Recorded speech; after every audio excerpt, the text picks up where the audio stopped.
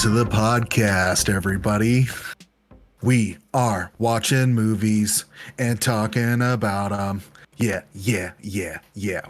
Welcome, everybody, to Polarized, the podcast.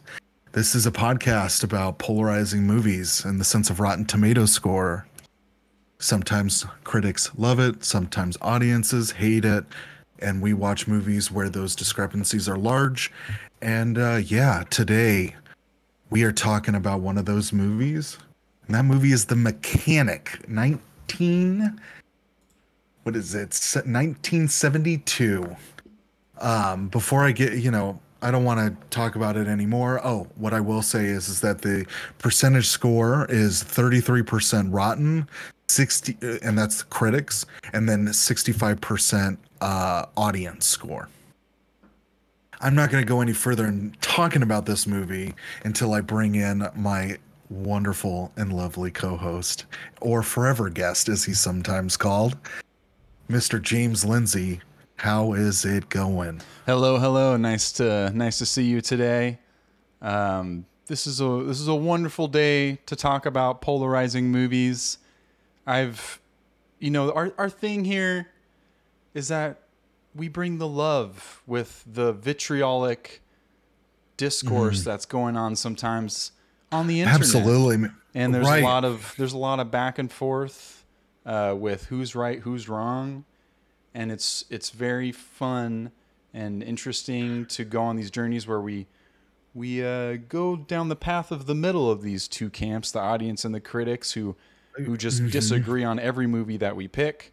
And to try to mediate that has been really interesting and fun. Oh, totally. I feel like I'm still reeling, though, I will say, from last week's episode, because that just really did lead to an existential crisis in my life where it was like, what? Wow.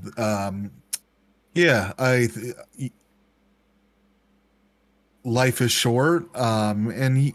I think there's a lot of things to be thankful for that movie had posited, and I focused on those things and said, these are, even though the movie seems very cynical, I think it just is, that's how realism can come off. I'm thinking of ending things. Yeah. I'm thinking of ending things just for anybody who didn't listen. A Charlie Kaufman movie. But and that, what you were saying stirred that inside me where, I was just thinking that, to get to even though we said somewhat favorably, like just getting into why people don't like it and why people do like it and where do we fall. And typically, in a lot of these movies that we do, we fall in the middle, and I think that's symbolic of like real conversations that you have about things that you care about. And I'm excited again to get into another movie. Absolutely. And it's hard to be completely one way or the other, but it's most of the time you find that people aren't that way when you talk to them, and on the internet it's going to get more interest if it's 5 stars or 1 star. And honestly, those are the ones that get more attention here. So it kind of makes sense. But this is one, just to talk about a little bit about the movie today, is The Mechanic. It's from 1972, a time when Rotten Tomatoes didn't even exist. And in order to talk about this movie properly, we brought back a legend of the Polar Kingdom. Brandon, continue to tee this guy up. I mean, he's waiting in the wings. He's waiting in the wings, chomping at the bit, and I can safely chomping at the. We got these beautiful red curtains here at the Polarized recording zone, and he's just chomping at those red curtains. He wants to get on stage. He wants to be heard. He's got things to say. And this is a movie that he was very passionate about talking about and came to us with this. And we told him, we tell everyone, you let us know if you find a polarizing movie and put that polarized bat sign up in the sky. We did say that. We do say that. And we say that again. Let me have the greatest pleasure to introduce the one and only Danny Dirge. Danny Burge. Danny, what's going on? How are you, my friend? You dubbed the Polar Kingdom name. You dubbed the Polar Bears the fan club. Right. You have created lore for this podcast. They made themselves, you know, the polar bears. They knew what they were. I just, you know, pulled it out of the collective consciousness. Wow, you are a real a seer of, you know, a what is it? It's like a flare, like somebody who's able to, through time and space, seemingly influence others, or really not influence is what you're saying, but harness the power of their collective, you know, consciousness. You know, they did the work. You know, I'm just, you know, reading. You're the arbiter, right? Right. You know, I'm picking up on those whispers. You know. Man, that's such a pacifist attitude to have about a movie that you are excited about, which is the opposite. You know, so I'm curious why this movie. I love what that sentiment about you know, and I love that you are part of the podcast lore, and it's good to have you back on. But that attitude seems so contradictory to this. So what's this movie to you? What's it all about? We'll get into what it's all about. We'll do that. I love Charles Bronson, and truth be told, if I had my druthers, we'd be talking about Mr. Fantastic or whatever. There's this one Majestic, I think it was called. It was the movie that I watched it on Tubi today, and it was like, oh, you like The Mechanic? You would love Mr. Majestic. Did you watch it? No, I was gonna try to fit in Death Wish because I've never seen Death Wish. Oh yeah, but I didn't. No. But that one's on my list now for sure. Death Wish is I like, as far as in the Bronson verse, like I'd rather watch Mr. Majestic all the way. I mean, he's a melon farmer. Like, the stakes are crazy low. I love low stakes. Keep messing with his melons, and he's getting real mad. So I love low stake movies. I get annoyed with high stake movies, honestly. Well, and that's where Death Wish, like, you know, some bad things happen for him to, like, kind of go vigilante, and Death Wish is this, you know, you might want to save that one for a little bit later, because, like, what was your initial like Bronson movie that got you so into him? Was it this one? Or how did you who showed you Bronson? Charles Bronson was like, you got to see this guy. I don't really know, in the sense that I remember my grandpa used to watch, like, movies, and I'd be up late, and usually we'd watch, like, Unsolved Mysteries and stuff, and at the end of Unsolved Mysteries, we'd have to go to bed. And if I faked asleep, my grandpa wouldn't fuck with me. And so then I just lay there and watch whatever the fuck he watched. And I remember, the Bronson that I remember, my first glimpse of Bronson was like black and white or something. Wow. I just remember this guy with like beady eyes and like black hair and this fucking mustache. Because he used to have a lot thick, like a bigger mustache and stuff. And but it's still like, he always looks, you know, like an old wrinkly, you know. Yeah, like a real son of a bitch. Like a real grizzled, dried all up or something. Yeah, and he looks dangerous. He looks cut out of wood. Yes, he looks very dangerous because he's got a lot of wear and tear. Deep and wrinkles. You believe he's a psycho? Like, you believe you can barely see his eyes. He's got those beady eyes. Yeah, he's. I people have told me that as well, where it's like, you just like, it's so. I don't know, it's so set in, and it just, it also creates this element of like, what is he up to? And he's so confident, and also his cadence of speech is like very measured, and he's only saying what he needs to say, and he's very got a matter of fact. Yeah, he's an everyday man. monotone. Yeah, and he was in a few westerns, I think, early on in his career, which totally fits his look and just picture. I mean, I can't think of any off the top of my head that I've seen, but just looking at his Once Upon a Time in the West? Is that what it was? That's right. That's right. Yeah. Uh-huh, I've seen that. Yeah. Once Upon a Time in the West, of course. Yeah. That was one other one. Yeah, done on the Proto podcast, right? Because were you there then, Danny, when we talked about Yes. Once Upon? Yeah, you were, right? The first one I did with you guys. Yeah. Yeah, so just again, like I was a young we, Bronson. I think we brought this up when you were on last time, but like at the very beginning of the pandemic, I shifted over, and me and my buddy Dave, who I'm going to Coachella with, were like, Go Dave. let's get on a Zoom and talk about movies and schedule a time and do it, and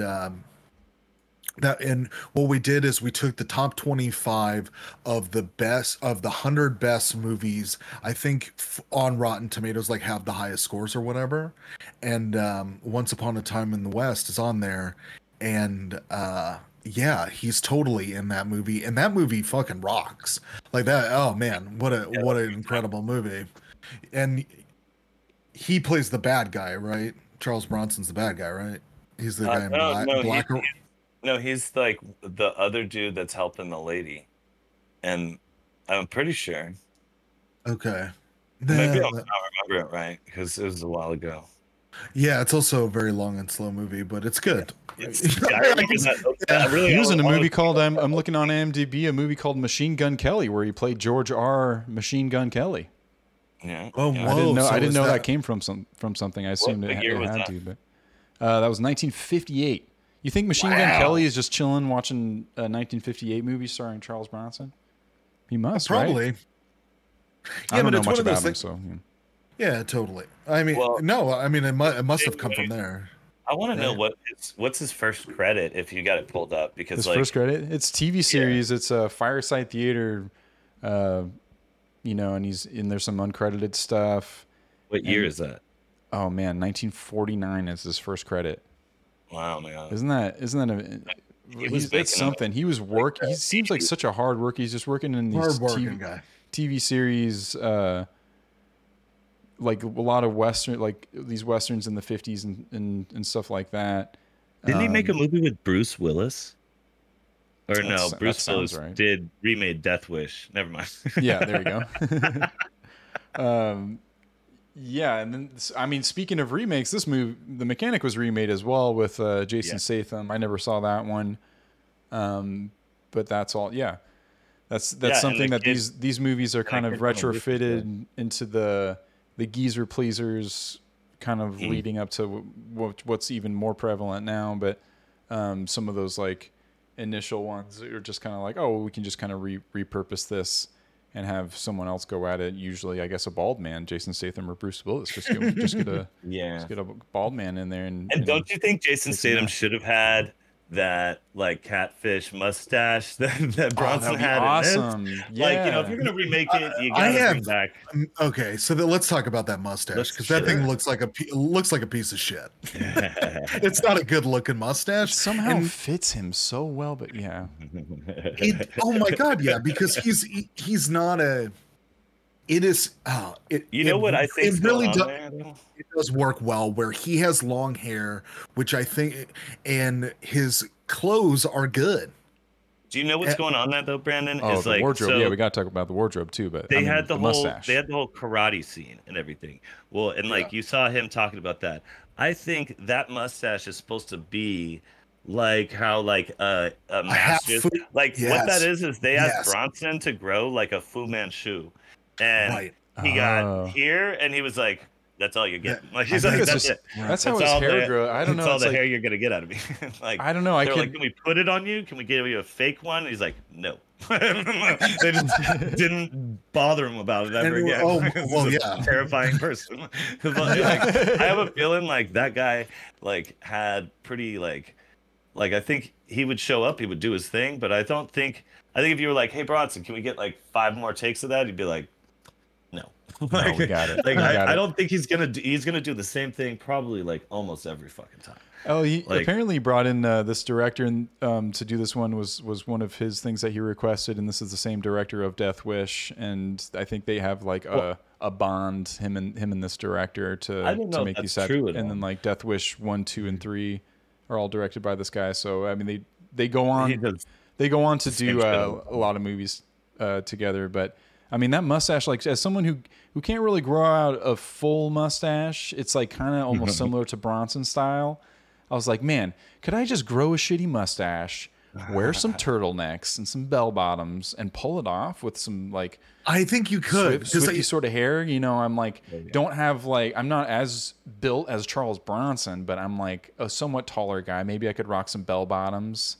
And then, oh yeah, for sure. but I don't have the hands. I don't have the hands of Bronson. You see how big his mitts are? He's like on level of Q hands from fucking James Bond, dude. It's like if you get the close up when he's doing all that patting. This is kind of near the beginning of the movie when he's just like touching all the stuff. I'm in your tea, bitch. I'm all up in your tea. Yeah, and like I'm gonna get you. Like he pats the photo. The guy's like, "You're gonna die." Like I'm gonna kill you. I wish he just like kissed him. Yeah, he like pet him. He's like, "It's who's gonna get You're gonna die." But he's patting everything. It looked like gorilla hands, or just like someone wearing mitts, and he's just and like when he's wearing the one gloves, finger. Like the sound of the pat sounded like my whole hand patting something. So I guess I can't do that. But I don't know. His hand was the mold for those big foam fingers you see at sporting events. Those are Bronsons. Those are Bronsons. That's what it says on the inside. I remember now. Not that many people. I'm giving you insider shit here. Wow. You know, pay attention. His legacy lives on. Oh my God, I had no idea. I'm going to be peppering in some pretty fun Bronson facts that you're not going to find on all these, Wikipedia. So we got foam fingers. That's great. Yeah, big foam fingers. So wardrobe. Can we? I mean, we could talk about the mustache. I mean, Brandon, what did you think of this wardrobe? This 70s attire? I loved it, and I thought he pulled off all of his looks. I thought also Jan Michael Vincent was dressed really well. It was a lot of these tan bell-bottom slacks with turtlenecks and some good looking jackets and shirts. Great jackets and coats. Good jacket movie. This is a great time for jackets, and this is a good jacket movie. This is where we all agree. The trailer I called out too. The his red like about the house outfit. Oh yeah, it's like robe. Mm-hmm. It's like a kimono sort of thing. Right. And there's like a lot of, the decor within that house. I would like to move on to that as well, and his whole house in general. But I like the color palette of this time period when it comes to clothes. But when it comes to like decor and an interior design, and not so much. Not so much like in all the like maybe a little bit of those browns and rustic sort of things or whatever. But there was a lot. It's a lot of brown. And the shag, like I think there was some shag and stuff, but that house was dope. Like, I mean, come on, that house was so that was so cool. That when it showed that pool, oh my God, he's just rolling around. He walks by that is it indoor and outdoor? It's like looks like it leads to possible outdoor. Yeah, it's got like a grotto section with like a river running through it. Like a river ran through it, guys. Is that another Bronson fact? Was he involved with that? No, he had nothing to do with it. I don't think. All right, we'll move on. I just happened to say it. But I loved all of his paintings in his house. If you look around, they all have boobs in them. And then when he goes to the lady's house in the beginning, which we can get into, but like when he goes to her house, the only painting he settles on and looks at is the topless lady. And like whoever did set design for this place, like they don't understand art. They're just like, put a naked lady up there. What single women have in their apartment? Pictures of naked ladies. Well, I was wondering about that. If we're just, we're talking about her apartment in general. That was one poster, but every other poster, the whole entire other wall was all movie posters. Yeah, and like old school, like 40s, 50s, kind of like movies that it looked like. I mean, yeah, like 50. I mean, this movie's made in the 70s, but it was. I was like, when were movie posters used as decor? Like, when did that trend start? And when were like movie posters that accessible that you would like start throwing them up in your room? You have a set deck person that goes and buys what they're like. Yeah, we're gonna put it in this room, but then at the end, when they're done, they get to take that shit and put it in their room. And like honestly, if you think about it, this guy's buying stuff for this movie. They're like, "What's this room gonna look like? It's gonna look like my room once I'm done filming this movie." I got a bunch of leftover movie posters. I mean, like weird. I know. How are we gonna dress this up? Oh, we don't. I don't know. We have all these leftover movie posters. Just throw them away, like in my house. And we also have this one. Jerry drew it. It's a little racy, but I don't. Oh, I love it. I love it. We got to put that one up. He's got to settle on it. He's got to stand in front of it. But yeah, I was just Some of I those was movie curious about titles that. are It crazy. looked like the 70s version of like a teenage girl putting up like NSYNC poster or I guess not, that's a band or Sure. something, but like Yeah. movies like The Notebook or something on the, just kind of generalizing, of course, but on their walls or something, and it just reminded me of like, oh, this is the same thing except with My Fair Lady or some shit.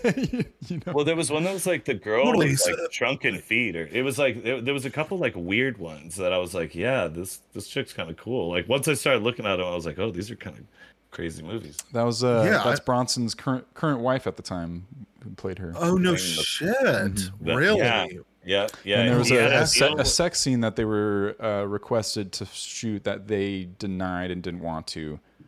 And there was also another scene that they shot together that was cut because it was redundant, according to whatever, I don't know, the director, I believe. he used to hold on, make hold people on. cast So- his wife anytime he had to do something romantic. Is that true? Like, Oh really? Yeah, Is that- I think it was oh, in wow. his contract. Even he was like, "I'm not going to do any What sexy a stuff guy, unless it's dude. with my Wow. wife." Holy No, he's a shit. stand-up guy, and like his kids talk really well of him, and he was like a great dad, and like Wow. the stories I've heard about Bronson is like, no, the guy's just like the best guy on the planet, and like he didn't do drugs and stuff. Like that's where sometimes he'd be like, "Hey, I'll only do this if there's like a anti-drug message and stuff like that." As his kids were getting older, and yeah, he's blowing away bad guys, but like some of them have drugs. So Those were like, the movies but- being made at the time, and it's interesting Yeah, seeing someone who absolutely. was so prolific within those times, within those movies. And Yeah, I it think was, he it mostly was liked kind the of cowboy more of movies, a pulpy sort but of times changed. too. way of making some of those movies, but it was I don't know, entertaining. This is like going for entertainment, and it's Yeah. precedes a lot of other types of movies that come after it, you know, like Death Wish and stuff. But it was interesting watching this movie and seeing the DNA of a lot of other action movies that I like a lot. Oh, yeah, inherent in totally. Well, this. especially like the hitman genre and stuff, like Absolutely.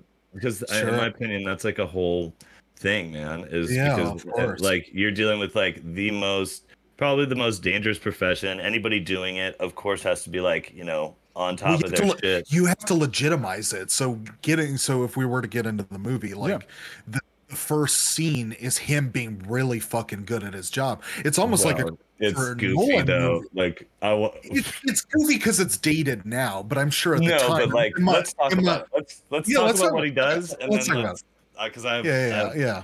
Well, there's like Let's 10 to just- 15 minutes of him not talking, him just kind of going about his thing, getting ready for this hit, and he's looking at all the pictures with his mittens and getting ready, right? And then he's So he like checks out the scoping guy. out the guy. He sees that the guy drinks patterns. tea, and then he sees the guy's books. They spell it out very clearly, and they take their sweet ass time doing it. They take their sweet ass fucking time with it, which is so funny to me Oh, yeah. because there's Visual so many. storytelling, yeah. This movie is I'm so sorry to cut you incredible. off, man. This movie's so short, and the way that they spend a lot of time on him clipping things to that board, which there's a couple shots from far away, and it's got its own dedicated space, like in his house, where it's like really Well, they show you he has He's- a whole routine every time he has Right. a target. It's the same routine every time. And like you see he's a man of discipline and stuff as they go. But like that Rube Goldberg idea of how he's gonna kill that guy is ridiculous.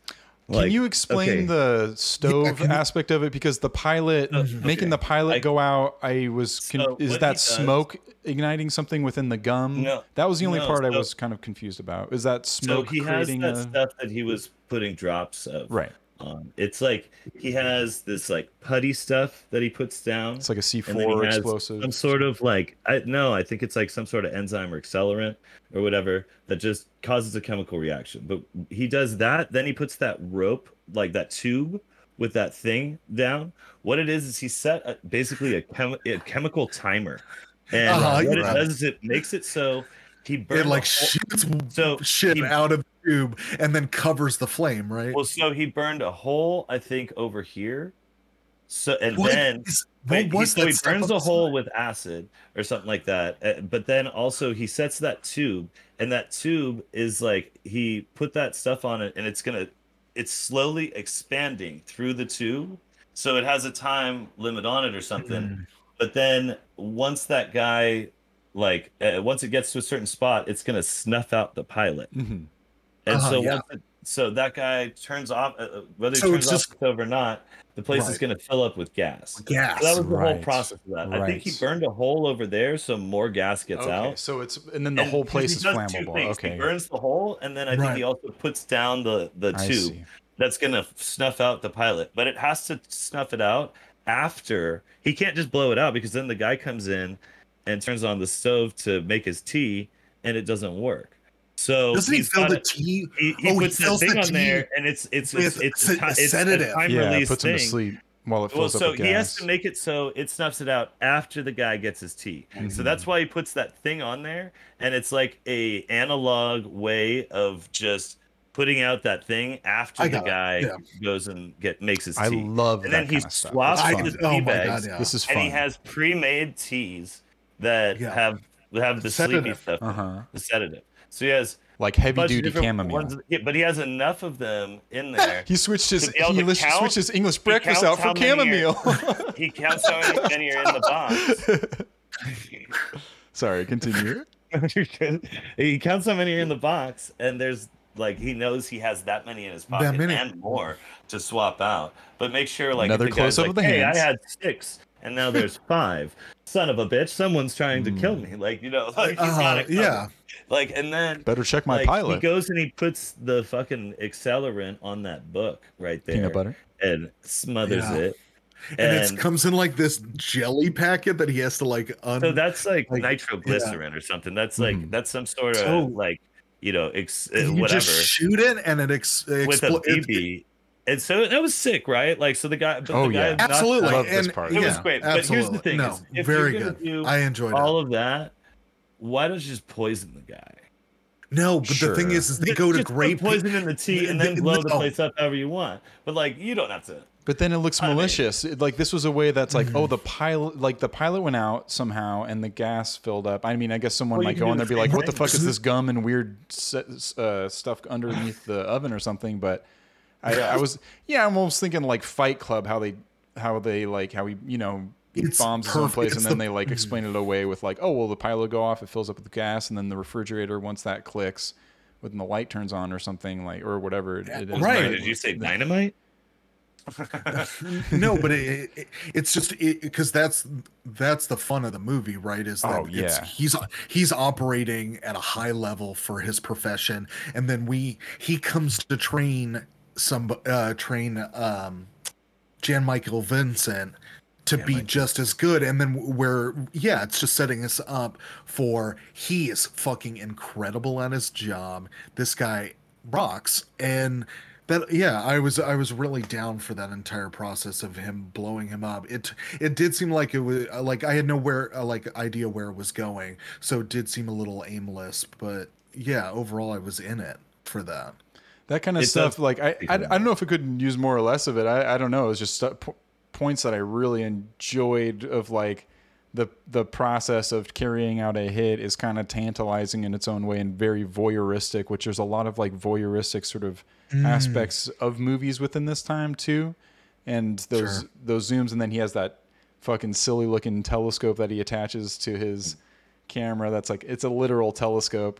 Not a telescopic lens, but just a fucking telescope that he like screws in that has pictures of constellations on the outside. But, all that stuff of like learning someone's patterns and behaviors. There's like, I don't know, there's a lot of shows He's that deal with that, even lip-reading, if it's yeah. like documentaries about serial killers or whatever. People like are interested in this kind of stuff, and it's like the way he is so calm, cool, and collected, and a master of his profession, and also being a killer, but then also being like almost sociopathically like okay with everything that he does is like, it is just such a predecessor. I don't know when. There's probably stuff before this that was similar to this, but there's so much stuff after this that has this character in it, or someone's trying to do a character. Oh my God, yeah. Just like this, like fucking John Wick is so popular right now, and there's so much of John Wick in this movie of just like this guy who carries out an older dude that carries out hits, and then there's this whole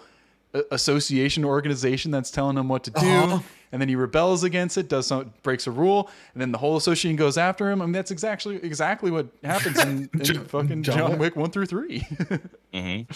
But yeah, so I mean, so that was the first hit. It kind of establishes who he is, what he does, how well he does it. He blows the fucking building up, and that looked crazy. My God, that looked this. You know what cracks me up though is because that's a moment where I would like to speak to the sound in this movie, which is just so like horrendous. Like there's so much sound related issues I have with this movie where people are clearly not. It doesn't sound like the person is talking in the room that they're in.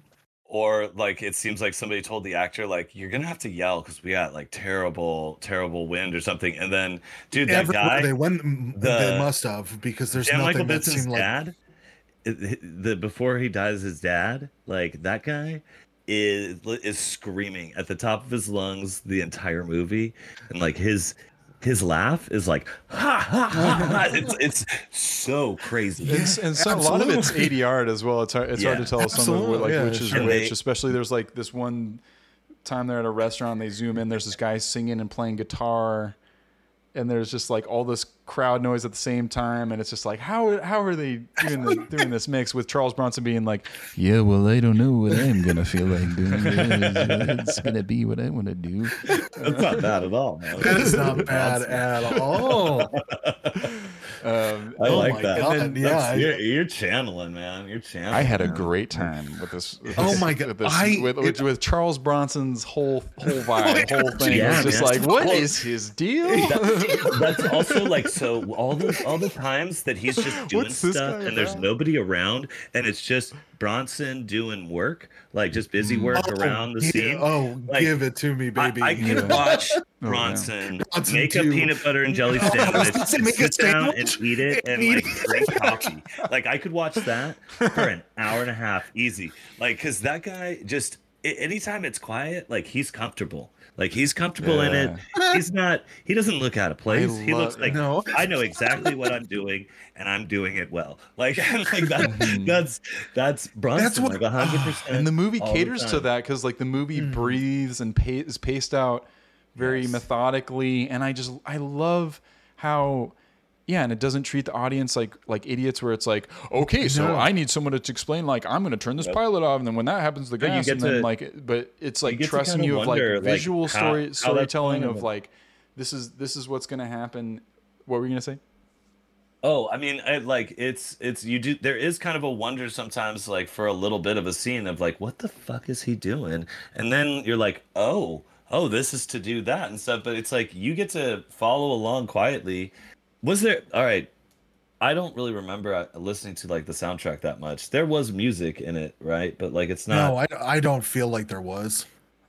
It seems pretty minimal from my memory of like during like big moments. I feel like there had to be music, but even like end credits and stuff. Like this is like such a '70s thing too, where just like someone gets offed right at the end, and then there's like a crash of music. I feel like, and then credits, and then get out. But it's crazy that I feel like there was an overture. I feel like at least at the beginning with like minimal kind of credits there too. But the whole time that he's like methodically doing his shit of like, I'm bringing my suitcase up the stairs. I'm gonna take everything out one by one. It's like I don't know. It all caters to his character, his acting, and the director and him in tandem accomplishing those things is very satisfying to see it take its time in that way. Even if like some of the cinematography was admirable as well, even if it was like shaky. Yeah. Like there was like interesting things attempted to be done with some of the stuff, and like some creative choices being made. Even like the shot. This is this is not the best example because I wasn't crazy about the shot, but it was just an example of them trying stuff of when he goes to see the one dude he's about to kill and the father of Steve Jan Michael Vincent. There's the shot across the table where it's like through the flowers. And it's like, and it's just like such a weird frame shot, and then it like they're doing amazing shit. Yeah, it turns around at Charles Bronson, and it's like, what is this shot from the table, and the chair is still kind of in frame? It's like weird stuff like that. But yeah. So you meet him, then you meet Steve McKenna as the son, and Harry McKenna as the father, and Steve McKenna comes off as a real, hey Dad, give me 1,000. When Charles Bronson and I'll say Arthur Bishop is Charles Bronson's character, and Harry McKenna, they're having a meeting about the guy they just offed. Well, so I'll just some more context then is like so Henry calls up Charles Bronson and they work together, right? As part of he is the fixer. So it's not so much of a friendship. Mechanic and fixer. Yes, so much as a friendship, and he's going to visit a friend. It's like Charles Bronson is going to visit his liaison to this seemingly organization of or at least a service, right, of people able to purchase these hits, and he's the one that takes them out. And it is hilarious the level of acting that Henry is doing, because it's so fucking comical. Like everything Henry Sr., Jan Michael Vincent's dad, his name's like Henry or something Henry right? McKenna I'm sorry, Harry and Steve McKenna. Harry, sorry. And he's very boisterous. He's just like very frazzled about what is going on, and he's also able to be like put down by his son. And I want to focus on how Charles Bronson, Arthur Bishop, right? Correct. Feels about the son right then and there. Is it so weird that is he standing up? Like, does he like the fact that he is essentially disrespecting his father?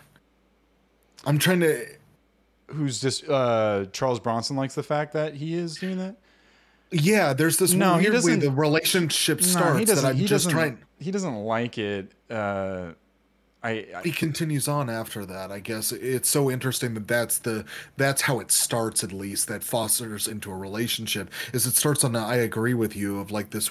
I don't think he does and is supposed to, but there's something that happens there where he's like, oh, this kid's doing these things, and I don't get why. I took my one of my criticisms, I guess, would be, I know it propels the plot, is having these two characters move forward, but the disposition of the son and how much of a piece of shit he is, and how much the movie is kind of like, not completely like terrible person, but just kind of like spoiled brat is kind of just the introduction of the character, is what you're kind of told to think, is like, why would Charles Bronson care about this? And the best read that, this will only go so far for me, but I respect what I interpret they're trying to do, is that Charles Bronson sees in himself, because he was a son of a crime profiteer, and was in what got a lot of money from his father when he died, and that's why he's in that nice house and everything. So their dispositions are entirely different, but they're the nature of them is similar. The nurture, who knows? But that was the parallel that I could see. It was like him looking at him of like, oh, and also as a son, like a paternal sort of thing of kind of like, I never had a kid, and the sort of like, I was thinking like The Professional or something with Natalie Portman or something like that. But that's a little different. But I don't see why what he saw in Steve to be like, yeah, this is the guy that I'm gonna bring up, I guess, and he killed his father, and we're about to get to. That's what I think it is. That's more what I think. He feels bad. It's the guilt from that. I think Well, I think it's also like this is a guy who he had to do the guy because like that's what they told him to do. So like it's like, well, I have to take this guy out. It's my job.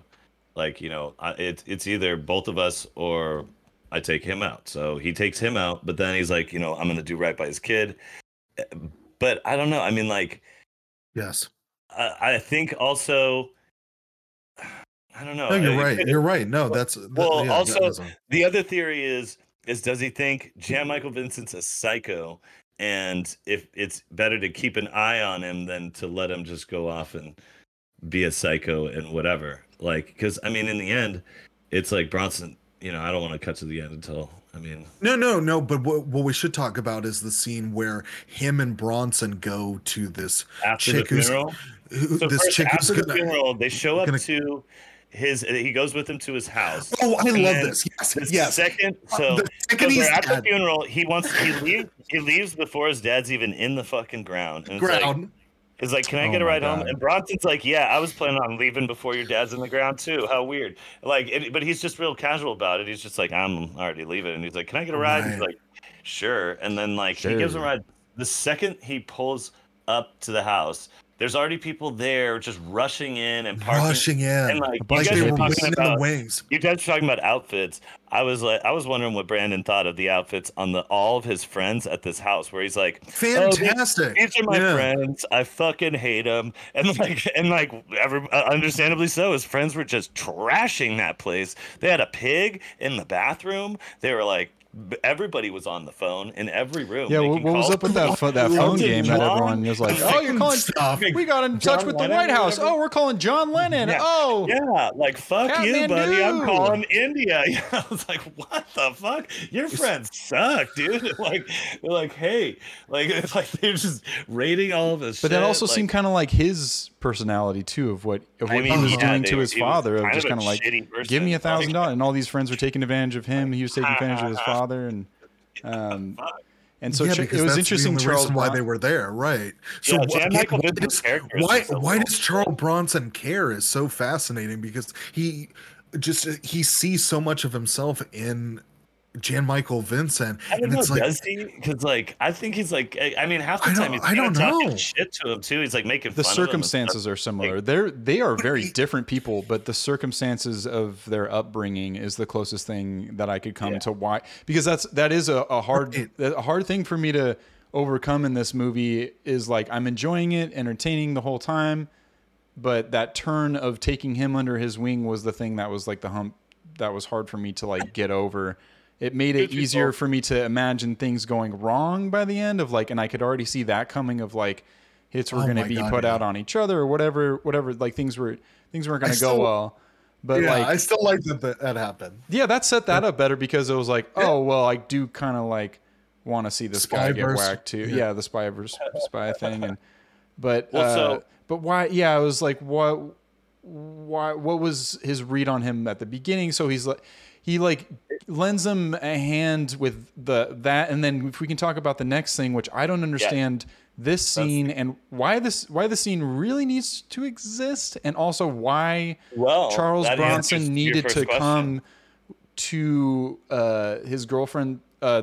Steve McKenna's girlfriend is threatening to kill herself. He gets this call at the party, I believe, and she's threatening that she's going to kill herself unless he comes over. So Steve McKenna asks Arthur Bishop to come with him to his girlfriend's place. What you think is going to be like, oh, we're going to talk this lady down, because like the way he says it is like, yeah, we should. Well, the interaction that he has with her, once he gets there, it's like, yep, we're here to watch you die. Like it's a wild switch where you're like, oh, he's not here to like help his friend who might kill themselves. Like I mean, and honestly, the way he went about it isn't, like I understand the approach or whatever, like of like, if you're gonna do that's the thing, like I guess that's where he's coming from. No, but like, this is a hazing ritual. To become an assassin, I mean, and for Charles Bronson, or he's looking at him as like, this is initiation to see if you're if you can stomach death, and if you can be a killer, because his whole thing is like, everybody's a killer, and it's just a matter if it's okay, like if it's under whatever rules or Right. you know, and just all this gray area that he's like logically rationalized himself to feel like it's okay. And so or whatever. like I was just like, why would that scene exist? And I guess that's the closest thing too for that is like, I guess is like he's kind of testing him to see if he can stomach it, because Charles Bronson too is kind of just like, oh, well, like how it'll feel, you'll feel cold in a little bit, and then 3 hours, and Matter of fact. and then he's just kind of like right on board with Go him. on board. Yeah, just He's like, so go You got with anything to eat? yeah, right. And he's like, okay, so we're gonna sit here, but he just because he understands, and that's what we're communicated as him, like through his being okay with doing this and being so, yeah, I don't know, He's a comfortable. creepy death In this guy. it's this weird like having your cake and eating it too, where it's awesome how cool and collective he is. Things that he does, then he's just like he's just. Yeah, he's just there. Yeah, it's like Jason or like Mike Myers. It's like, okay, yeah, I guess this is gonna happen, and Yeah. I'm gonna just be here for this. Same expression, just beady eyes, just like dead stare. Like fuck. Right, but you're right though, Danny. It's awesome. You know, yeah, it's him or James too, kind of explaining and helping us move through this plot of like, this is the hazing that he's going through in order to become an assassin. And it is a really bizarro scene though, because it is two men coming over to a woman's apartment and who they just let her attempt suicide, and they're just gonna sit there and like, I don't know, it's so ambiguous, the morals of this, where I'm like, are they gonna help her? I mean, it's kind of 50-50 right now. No, she slits her wrist right in front of them, and they're like, okay, but she doesn't like. She does goes it across. She doesn't go She down. does it the wrong way. She does Right. it She the does wrong it the wrong way. Yeah. So that's where maybe both of them are like, this bitch ain't gonna die. Like, I guess they're it's like, also that thing of It's like, assuming that though, which is really interesting, because I think that speaks then, if you're thinking about how a character will react outside of the things that are just on screen, I think those are examples of a good character. So or at least a strong enough one, right? Where you're like, oh, it's okay that this happened because I know he's like planned this or is competent enough to figure this out. I think is really cool. yeah, and I just I think it was also like the way that, and one of my favorite things about his character and about like the hitman archetype itself is manufacturing, those Rube Goldberg kind of ways of killing someone. Yeah. And I think in a way it was almost like a thing of like, oh, this is an example of finding a way to have someone die and really kill them. I mean, you're complicit in their death. And have it seem like their fault rather than there was any foul play or you did anything, which is an added layer to all of Charles Bronson's Arthur Bishop's kills. So that's another thing is like, so there's different types of hitmen, like basically, In like, this world? no, just in the world, like so. Okay. So like There's a stemming mechanic from type. well, like so like he supposedly works for like Los Cosa Nostros, like he supposedly worked for like the mafia, like like they didn't look that Italian or anything, but like it was vague. I never got that. Yeah. You know what I mean? I mean, when they went to Rome, I guess that was, that's when you find out. Well, Jan Michael Vincent early in the movie is like, oh, you're connected, like my dad's connected, like he knows that they're in some sort, but it was ambiguous, and none of them looked a certain type of race, like or this, like or a different mafia or gang that you could identify. Oh, It that was just Italian mafia is just rampant in Los Angeles. Right. Well, I mean back then, yeah. I mean until like the 80s and 90s, they had a lot of money, so like they took over Vegas and then they took over LA, like to some degree too. But like so back This is in Chinatown. like in the 20s and 30s and stuff, you had different names for different people in like the world of, killing people. And so you had like a mechanic would be a guy who fixes it to look like an accident. Like, so it's somebody who's better than just like a house painter who just goes and fucking blows somebody's head off and paints the Put wall. some paint on the walls. Like, yeah. So that guy doesn't make as much money as a mechanic. A house painter is just a fucking blunt instrument that just goes in and smashes something. But then a mechanic, he can do magic things. Like this guy can get in and out of someplace. Yeah, I mean, I love it. And he's crawling through shit and making sure it leaves no trace, kind of thing. Like, or he can fix a situation for you. So like a mechanic is something where it's just a more specific type of, He'll like, scout a jogging run. He'll run and Yeah. and get his pace in order to check to see if Harry McKenna's gonna have, like some hard times running up that hill. Oh my God, let's talk about that. Right? I love that. I didn't. I didn't fully get what was happening. Right? Just like I think with a lot of Like, this why does he stuff. keep missing? Why are we just at this, like the bottom of this hill, and then there's just a lot of just time spent again for a really short movie, of him practicing running up that hill, checking his blood pressure. So how do you think he knew that a man like Yeah. what was his name again? I'm sorry. Harry McKenna's gonna like have a hard time exactly at that point of like, oh, my heart's beating at this, and then if I'm this much older with this kind of heart condition, maybe I will have a hard time at this point. Yeah, and then he just puts his big old hand right on his face. And that's all you need to know. If you get Charles Bronson's hand on your face, it's pretty much like a lead weight coming down. You're done. It's like you might as well just wrap a pillow around your face.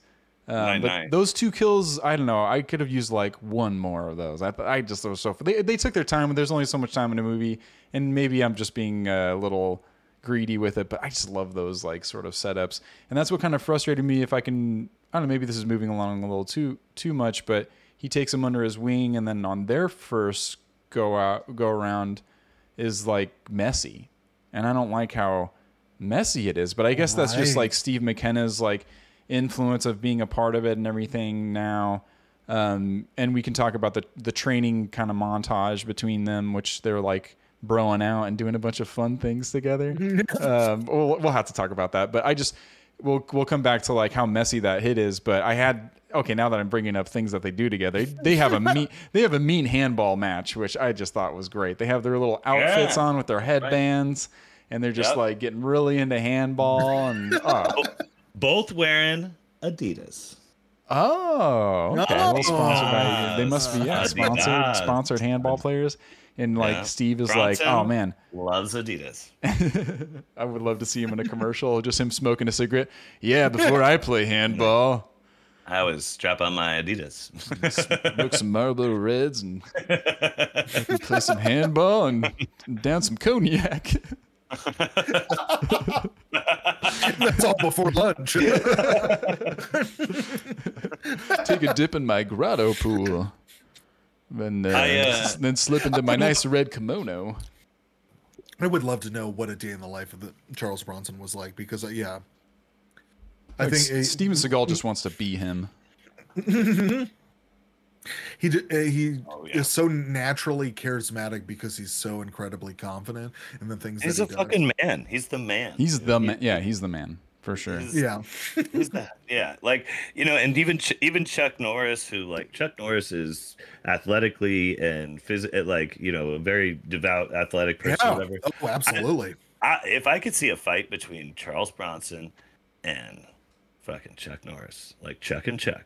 It's like the 1,000-yard stare. It's his stare that's going to get you with Charles Bronson. Like him being like physically like fit isn't as much as why I'm drawn to him. Yeah, it's his Bronson's voice. It's terrifying. his stature, his just whole vibe. Yeah, his way of being. And Chuck Norris. Yeah, if you can do a roundhouse and a pair of jeans, some Wranglers, then yeah, you know. Yeah, honestly, I think Bronson gets roundhouse kicked. It depends if they're both in their He's prime. got the bell bottoms.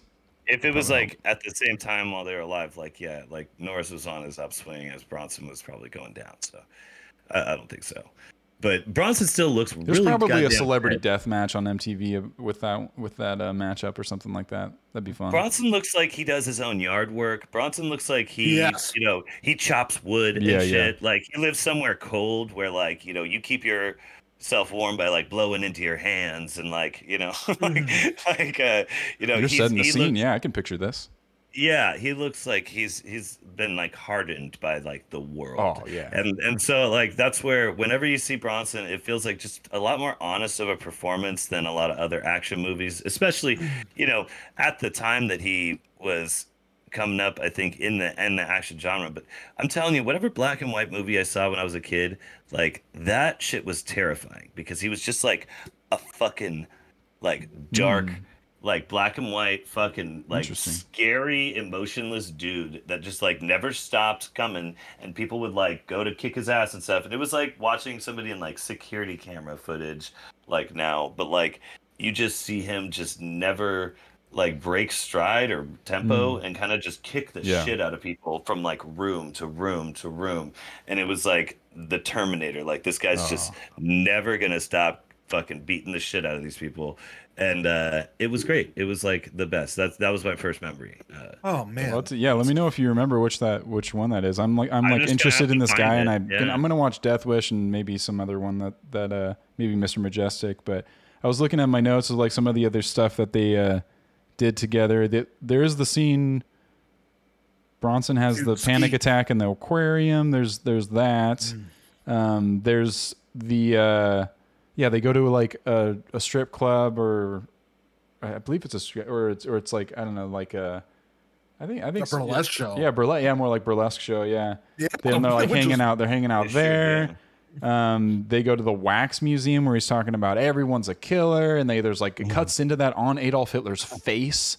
As a wax figure, which is like intense. You start with Hitler, like Yeah, start on Hitler. jump cut and to- then let's go. Wax figure of Hitler, and he's like, everyone's a killer, and he's kind of like justifying things while you see all these like wax figure things. The second movie in a short while that we've seen in a wax museum where we watch class act, and like one of the climactic moments is there's a big battle or like a Yeah. cat and mouse sort of thing in a wax museum.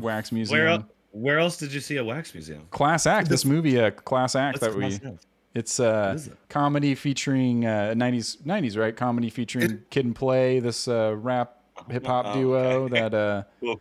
Okay, it's I Prince and know the what Prince you're and the talking Popper in high school with this rap duo, like one, and they about. like Is kind of Sinbad in that?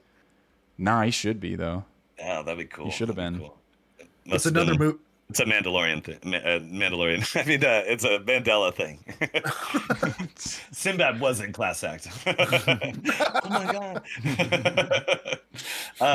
Where were we? I also wanted to mention, okay, like kind of at the end of their day when they're broing out, is they go to dinner, and then he's like, "Hey, He's like, why do you squeezing squeeze that. that wax thing all the time?" He's like, "Well, so you can fucking with two fingers break a small shot glass."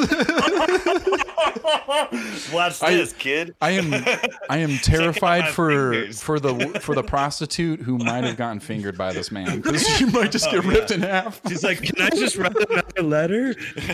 I'm like, don't make me go anywhere near your hands. Like, she's like, let's play with the handcuffs again, please. Both your hands and your face look like a catcher's mitt. Like, what other tricks could he do with those? I don't know, those meat claws, man. You could just. Oh, and I was wondering what that thing was, so I'm glad he's like, "Oh, it's a ball of wax." Thank God. Like, tell me what it is. I was Yeah. like, "What is that thing? It's white, like weird." And I'm sure like they had to get new ones because I'm sure it just got dirty after a while and gross. Like it's gotta start looking like fucking grody and nasty.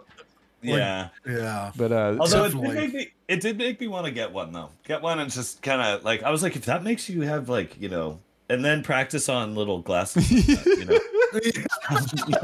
Like, just this is my new workout regimen. It's just this wax ball. I can eat whatever I want. I can do whatever I want. I just have this wax ball, and I gotta try and break this glass with my two fingers. Like just these two fingers. I love how they you cut. seen It was that? like point proven, cut there.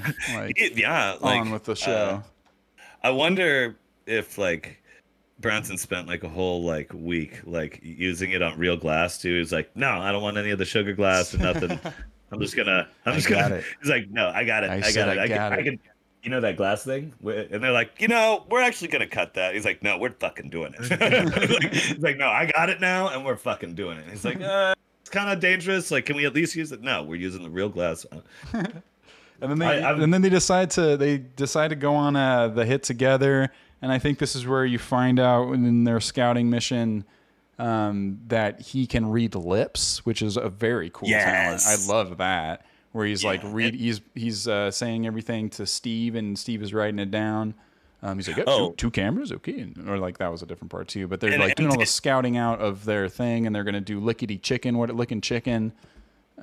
Disguise a very hitman thing to get into the mansion. What's up? Did he nail it? Did he do a good job? Did he it looked like he said it like word for word and everything. Isn't that impressive? Oh my god! As far as reading the lips. Oh my god! Man. Perfect. Dude, it was. I would love that scene. Those are some tricky phrases, man. Oh my god! Yeah, but it was so believable by him, because that's the thing with Charles Bronson is that. Totally. I mean, he's not reading anything off somewhere else. It's cool. It's a crazy thing that a boss, but like if you're a private eye or something, like you spend all day watching people, like, and you're a hitman, like he's essentially a private eye. It's like you're gonna pick up something. Like I don't know, and it was just like superhuman ability if he was really doing that. Like, absolutely. That was impressive. It's not impossible, but yeah, especially if there's like he knows the context of what they're gonna talk about, he can kind of make some assumptions of like time, place, sort of things he's looking for, but. That stuff is interesting to me. Even like James Bond kind of stuff. We did Never Say Never Again last time we were together, I believe. Did that guy really say chicken licking then? Or do you think Bronson just fumbled over something there? You think that was a no, he actually said big pimpin'. He's like, big pimpin'. Oh, that's so funny that he got it all wrong. He got the wrong guy. So they're doing this scouting mission, and then they slip into the licking chicken outfit with the guy, and I don't know. I guess my qualms with this were just kind of like, man, everything leading up to this seems so thought out, and this, even with their scouting, and they go into disguises. I don't know. I feel like he could have done it better, but then like it's just like, maybe he's getting messy with Steve McKenna there.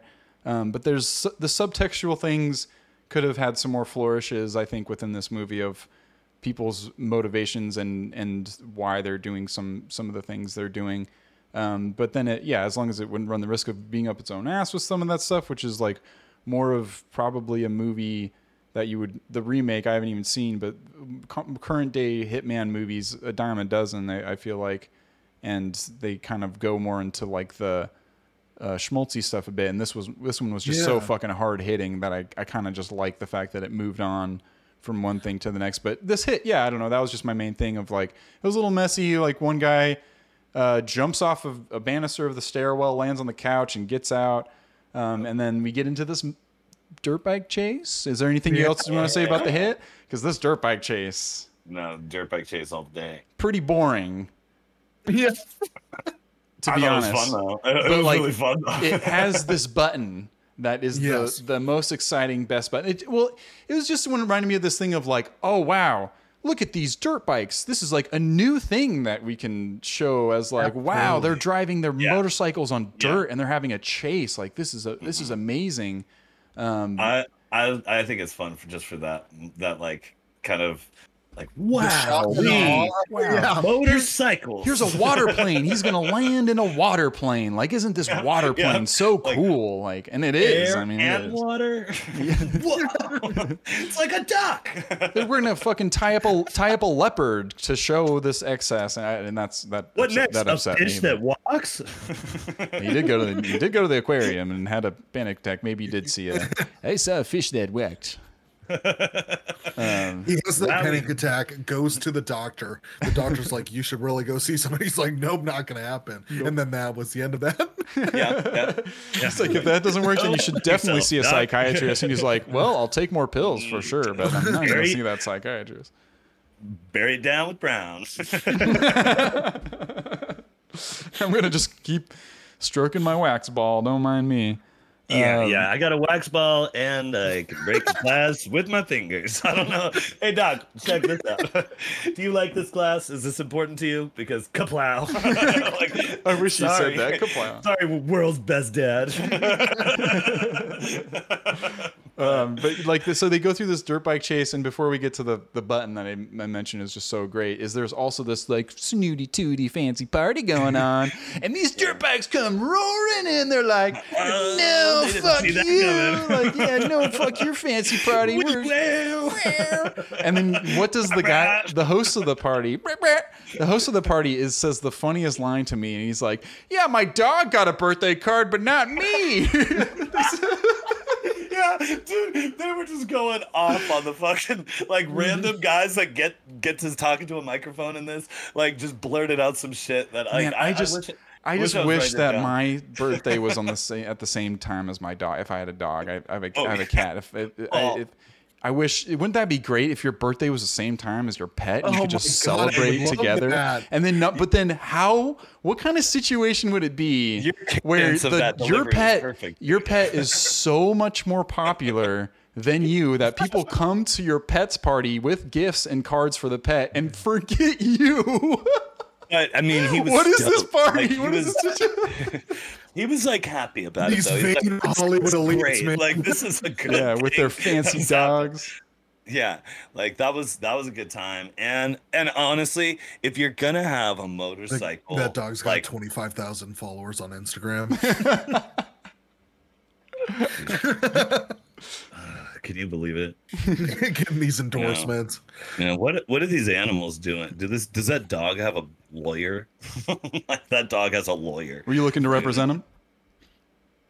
Man, You want to represent the dog? Are you a I lawyer? think I'll start with like a lizard or something. Okay, work your way up. But, Lizard No, lawyer. yeah.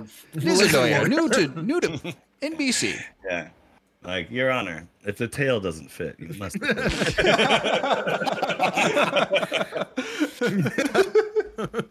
Totally. It's gonna grow back soon. Let's see if it matches.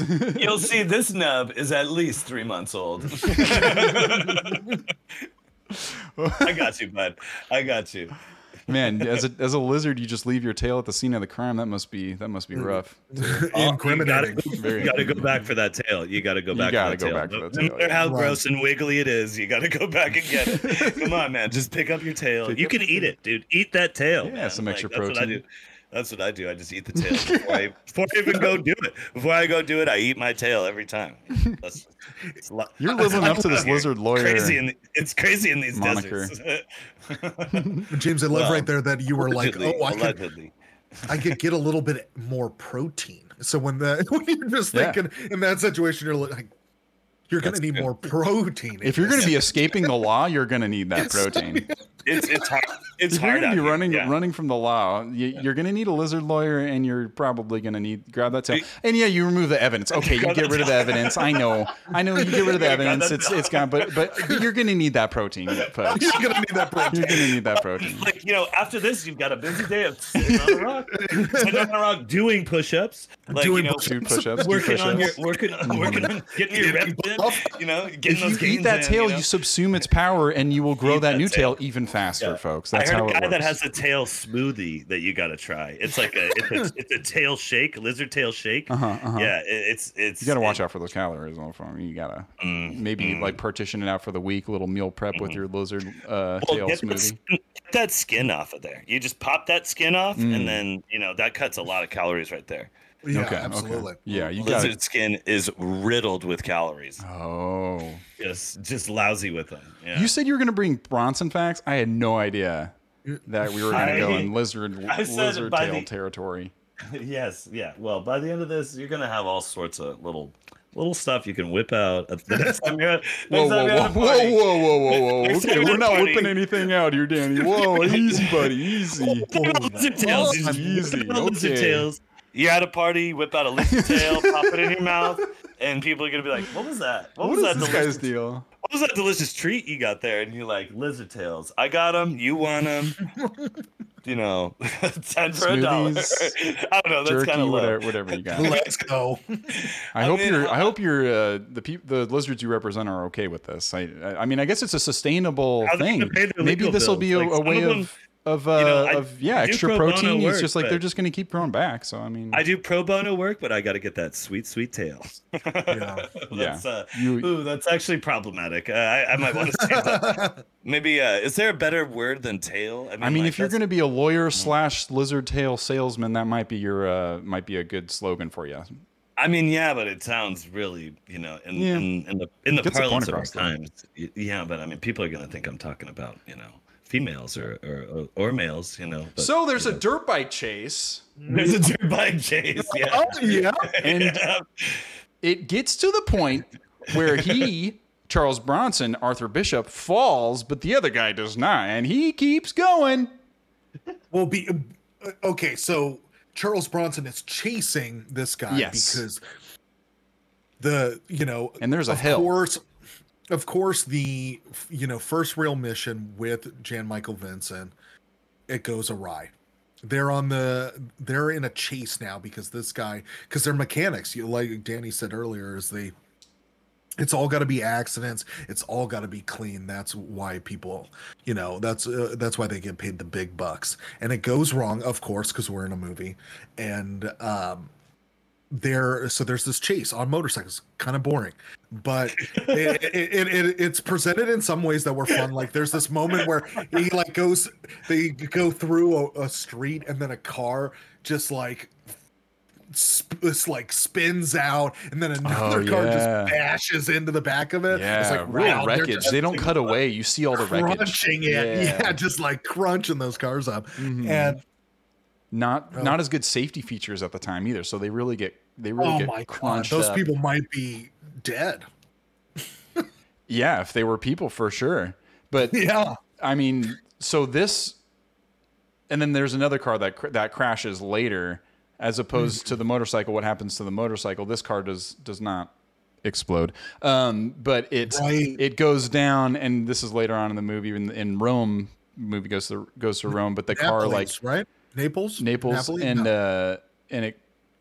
they just don't cut away. And the cameraman, praise that cameraman, just follows that car crash, poof, poof, poof, all the way down the hill, and it just gets crunched and crunched. Oh, it was so satisfying to watch that car just get like fucked up. But continue with the dirt bike thing. Oh, okay. Or whatever you're gonna say. The bulldozer. Oh, the bulldozer. Yeah. No, but you're right. I think let's talk about the explosions in this because they're very silly.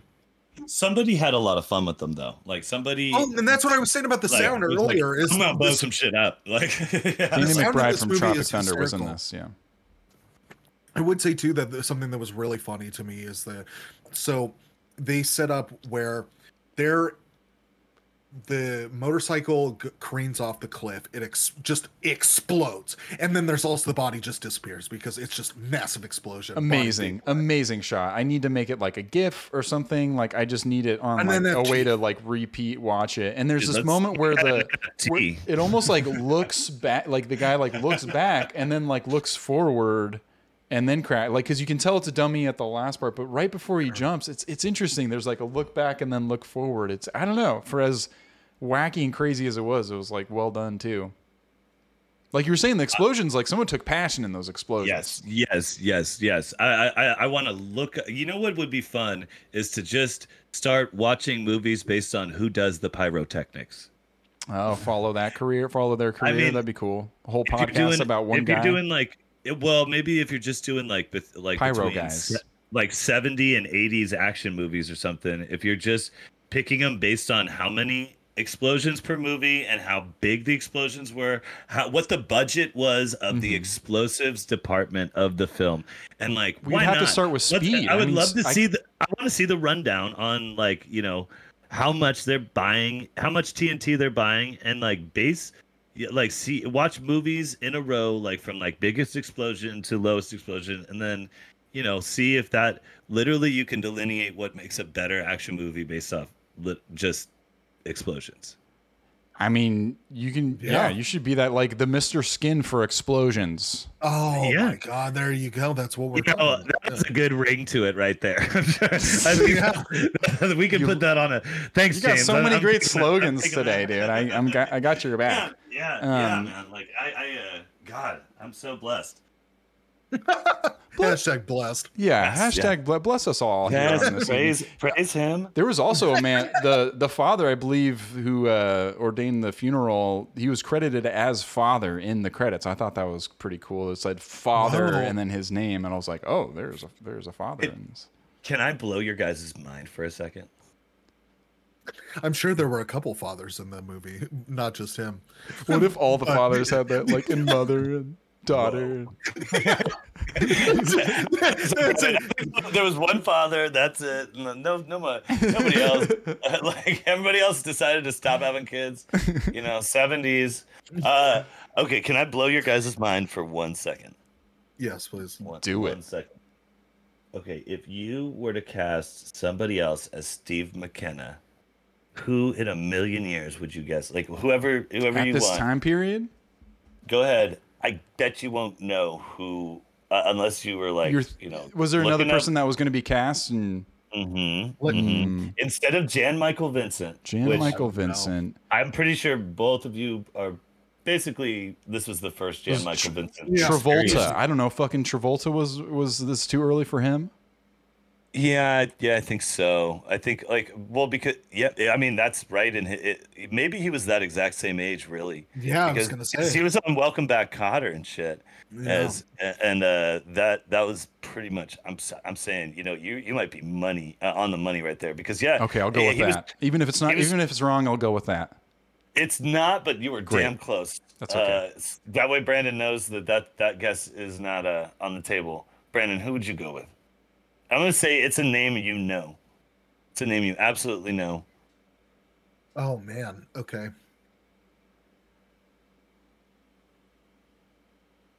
There's other casting for Charles Bronson's role as well. I was looking at some of those. Those are interesting.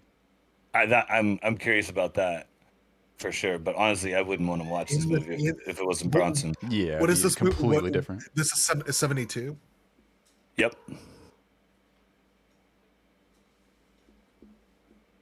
I think that's a deceiving. Can I do Okay. one more guess? Yes. Harrison Ford? No. Oh, Nice try though. But Harrison Ford would be too young for the Jan Too Michael young. Vincent role. He's still doing carpentry at this time. Oh, maybe right, yeah. it is 72. I'm forgetting what Star Wars was 74. yeah. He was in like early. What was like his? Was it Apocalypse Now? He was in like a little small Oh, scene. he wasn't. Just like as one small scene. If you, Brandon, you got anything? Kevin Costner. Hey, No. Hey, you guys ready? Jeff fucking Bridges Oh, right. oh, As Steve McKenna. yeah, kind of surfer guy. Like, Yeah. How Hippie crazy would this adjacent. movie? I feel like that would have been a totally different movie. Like entirely. he would have been more affable, and that's kind of what Yeah. I wanted from it. Yes. It's like I Yes. kind of That's- wanted to that's like. what I'm saying. I wanted to Yes. like Steve McKenna at first, and then hate him instead of Yes. hate him, kind of like him, and then It's just like- hate him again. I think It's like Jeff I wanted Bridges a could have moment of played liking being him. a little stuck up, but not so snotty that you're like, "Fuck this kid." Dude, right You off the know, bat, like- you're like, yeah, fuck this. But guy. also, part of it was for me. It was all of his friends. Like that party was so crazy and awful, and then I was like, I'm supposed to think this guy but he was like, "Fuck, my friends suck," and then because he didn't even like his shitty friends either, then I was like, am I supposed to like that he doesn't like his shitty friends, or am I supposed to think like he's kind of shitty for having all these shitty friends? and like, why? What about him I don't know what to would do make there. him? What would make him a good killer or a good assassin? Like, where has he shown Because he discipline in his watched a girl life? die. Like, He why- watched a girl try to die. That's the I- only that- thing, because he hasn't shown discipline. He hasn't shown any sort of like being mechanical. And with that's his, why, like- actions or like how he does his work. You only know that he has a background in his father. And his father, Being that's it. involved with crime, and he was just brought up in that world. And then there's I guess the montage kind of proves his worth a little bit more. But past that, yeah, it's like if you want to, I think we're kind of getting to Yeah. like Rome or Italy and Naples, whatever. Sure. Well, first we find out like, do we? Go ahead. Sees, go ahead. No, I mean he sees Bronson's the having a picture good of time. himself in the desk, and I assumed that was a clear tell of like, oh, they hired Steve to kill him, but that was, I guess that wasn't the case. That was right because his. What do you mean? Was that evidence that they hired Steve to hunt? Yeah, well, Bronson, like I don't know if like I can't. I thought that was just like. So this is like so I've watched this a bunch of times, and this is like where I recently watched it, but like from what I remember, like what's going on there is you've got Bronson. Is it clear that they show Bronson realizing that he's being set up? He sees his folder with his information in it, and I was trying to figure out like how is he finding this? Is this Steve? So it wasn't Steve because he knows Steve's gonna kill him. But that's like that revealed later. Yeah, I guess so because he set up the car and everything. So yeah. But so then why think even do this hit with him? I don't know. Yeah. Take him out. You think that he lets Steve take him out, and then Steve gets home. I mean, all right. Are we gonna just like? Should I? No. No, I want to talk about like Italy and them doing this job because that's what I was confused about. Is like so Italy is he knows that Steve is gonna kill him, he continues to go on this job with him and go on with this and act like everything is fine. Okay, so the other part of it is he's a hitman, and so the other part is he's a hitman and he works for this group where if Steve doesn't kill him, somebody fucking else will. Right. John Wick style, the point is like he knows death is coming for him. He's on the death pool or whatever. Or somebody else. So really what he can do is let Steve get the hit. And if Steve gets to kill him, then he's in better with his now future employees. And it's like, good luck, kid. You know, fucking, you know, I'm already dead. It's whose bullet is it going to be? And I mean, they didn't make it super clear because Bronson doesn't tell anybody what he's thinking or feeling. That's the thing is like he just goes on like business as usual with like he finds out this information. Nothing changes. He continues to take Steve. He continues to try to enact the hit in Italy, and then discovers that he's been set up, and all of this occurs, and then he gets the backstabbed by Steve as well. And seeing him just kind of like fall from grace of like his original who he was as an assassin was like I don't know. I guess I would have liked a little bit of like. He's losing his touch a little bit halfway through this movie because he starts to be messy, and then this part too is kind of like maybe he starts to have feelings of like paternal sort of feelings towards the kid and all that stuff or this guy and that kind of stuff was a little bit more expressed than some of it would have made sense as to some of his actions. But no, this whole Italian jab goes on, and they are scoping out this yacht. And they scuba onto it. They get set up. Other boats show up and try to attack them, and they scuba on out of there. Once they figure out that's the case, and then they blow the boat up. Those scuba outfits. That is a good look and a good time for scuba. Oh, like those like kind of round goggles, breathing apparatuses. Yeah, like I like that, and I like the old timey ones where you got a tube coming out of like the big metal, four-windowed helmet on your head with like the body sock or whatever that you're wearing. Like I really like that. You can like actually walk on the floor and look for sunken treasure. Cuba Gooding Jr., Robert De Niro, Men of Honor, that kind of shit. Right. Oh my god. Is that movie? No, everybody loved it. Of course, it's not polarizing. Like BioShock stuff. Goddamn brilliant. Like, yeah, dude. That was like dad BioShock was Medal of Honor. I remember that movie and just dads talking about, how, oh yeah, did you know that that's like a real thing? And oh, the historical accuracy People of that did that. movie. People did that. Yeah. They, Oh, I heard it. Yeah, they it's that walked tough. underwater. Greatest generation. Crazy. Greatest Well, generation. like with fish, like fish were down there Oh my God. in the water. That's how we won the war. That's right. So That's you how eat we those. did it. You eat your vegetables for grandpa. Like yeah. I mean, you to do. segue, And you fucking know, do. You eat those veggies. Yeah, he walked underwater during World War II. You When- eat those vegetables. When he does figure out that he's going to get the hit on it, I guess he does start doing the background research on Steve. And I'm reading in my notes here. He's like listing Steve's interests, and I enjoyed this. He says his interests are girls, freaks, physical fitness, fast cars, and killing. Girls and freaks are the first two. Bronson's really good at lists. As you go through watching That Bronson measured movies, tone. Oh, I could fall asleep you to Bronson want- lists. what you want, yeah, actually, that sounds like a Oh. great like Well, playlist or yeah. something. Yeah, just like a Spotify super cut. playlist of just Can we get a super cut of Bronson that? Mhm. Bronson listing Listing just things. different items and stuff. Yeah, man. If Grocery he lists, has, yeah. like, if he or Yeah. any honestly, if he Eggs, has like a book apples, on tape read by Bananas. like Charles Bronson, yeah, I could listen to Charles Bronson read like A Tale of Two Cities or something like that. Right. Oh my God. Yeah. What if you like you Dr. could get your Seuss? turn by turn directions as to Oh to my Charles God. Sign me up. Oh my, yeah. Here's my money, Yeah. Brandon, Fuck for you, that $1 take million my money. idea.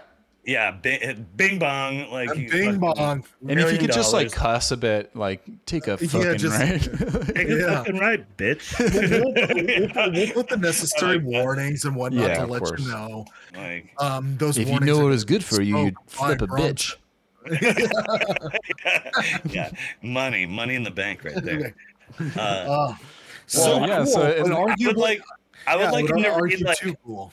I would That's like him fine. to read a book on tape where there's like lots of characters with different kind of fun voices, and him to kind of start to pretend to do, like he's gonna do another voice, and then just sink back into Bronson.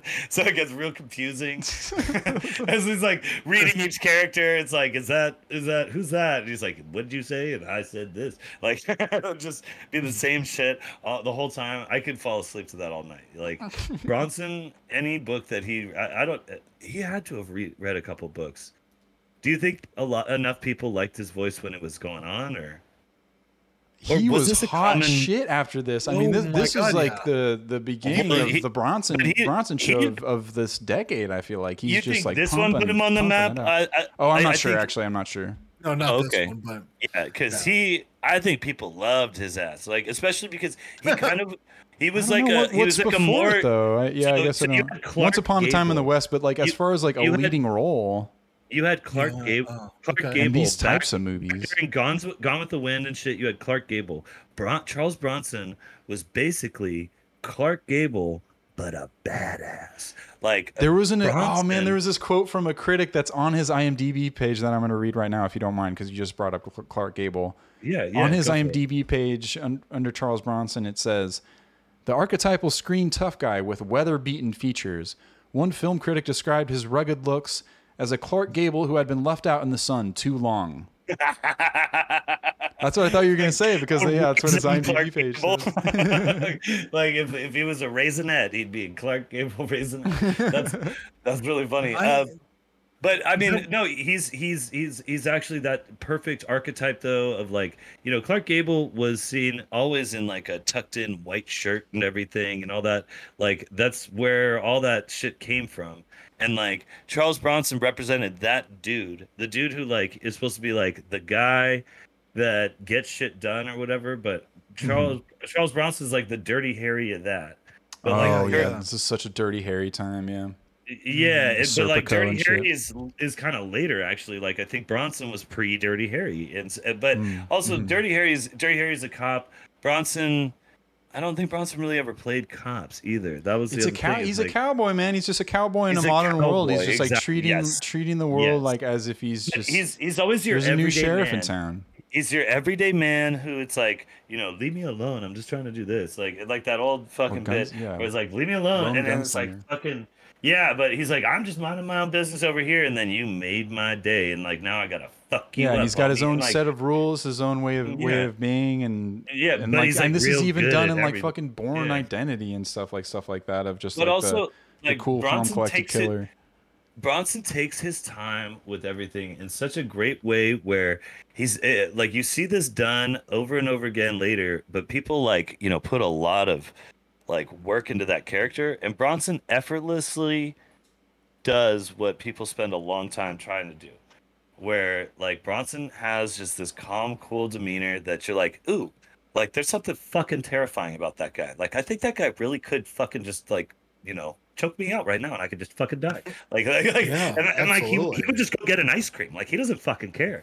Like it's that aspect of him and how normal he looks. It's like you see that guy on a subway or something and you don't look twice, but like he's already got a knife in your back. Like that kind of shit is fucking terrifying.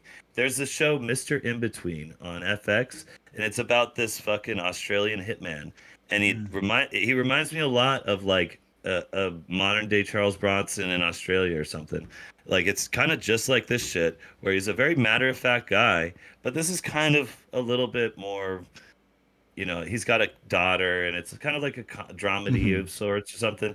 But it's great. But like that dude, you see Bronson in a lot of people to the point where maybe we should also mention there's like a fucking inmate in fucking England that changed his name to Charles Bronson to strike fear in everyone around, like in the other cell blocks. Like I'm the There's a whole scariest movie about motherfucker on him. the planet. Yeah. And it's Tom Hardy playing a fucking, crazy asshole. That guy is a crazy actually, asshole, yeah. Recent news about him, he's actually been moved to a minimum security prison, and he is up for parole soon because he's been being a good boy. He's not... Yeah, and he's in a relationship, I think, too. There's this woman that's been visiting him, and he's not assaulting people anymore obsessed. either, She's like obsessed and very in love with him, and been giving him Yeah, visits. and he's built up a relationship with his children too, and they're excited for him to get out and stuff. And it's looking like he's like got this like really wonderful recovery story. I mean, yeah. After literally being this, I don't know how I feel about that. Most incarcerated in England. Well, the thing it's rehabilitation, man. However people are going to be rehabilitated, right? If you're going to be, but also, it sounds like I will say that guy. rehabilitated. I don't think that guy murdered people though.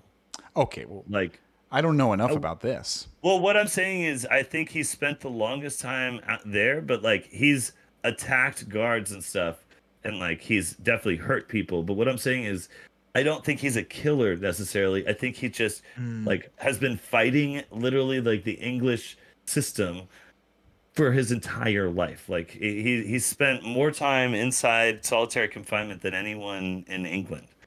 But like, let's go back to other Bronson. I want to go back to the other Charles Bronson. all right. This has been interesting and all, but I want to go back to our other Charles Bronson. I like him more. I started drinking the mezcal. And oh, okay. Well, is there anything we want to say about Italy in this hit that he gets set up? Yeah. And then I guess him getting poisoned. Yeah, absolutely. Oh, also, he holds an ice cream cone as he's trying to do something with like photography or something with his eyes. He's eating an ice cream cone and then he holds it with his mouth. Yeah. As he's doing something else. I was like, look at this fucking multitasker. This guy is incredible. He's a genius. How do you even do that? That's Oscar worthy. Like this whole well, I guess there's like the whole thing where they're running away from the boat. That car chase is kind of nice because it's like he's chucking bombs out the back.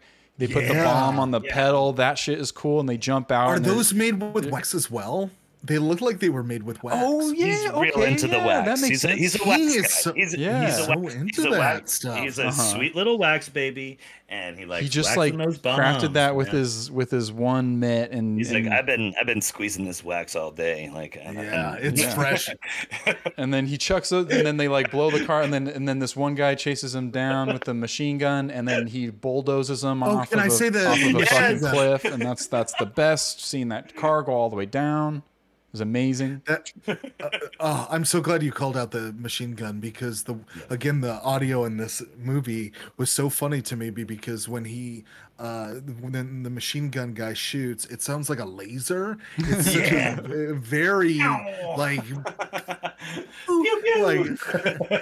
oh my god, it's such a cool sound. Like, don't get me wrong, but it just it like takes you out of the movie, which is it's almost as good as whenever there's like that fire noise where like fire spreads across something. It's like like it's like a whip fire noise. I like that too.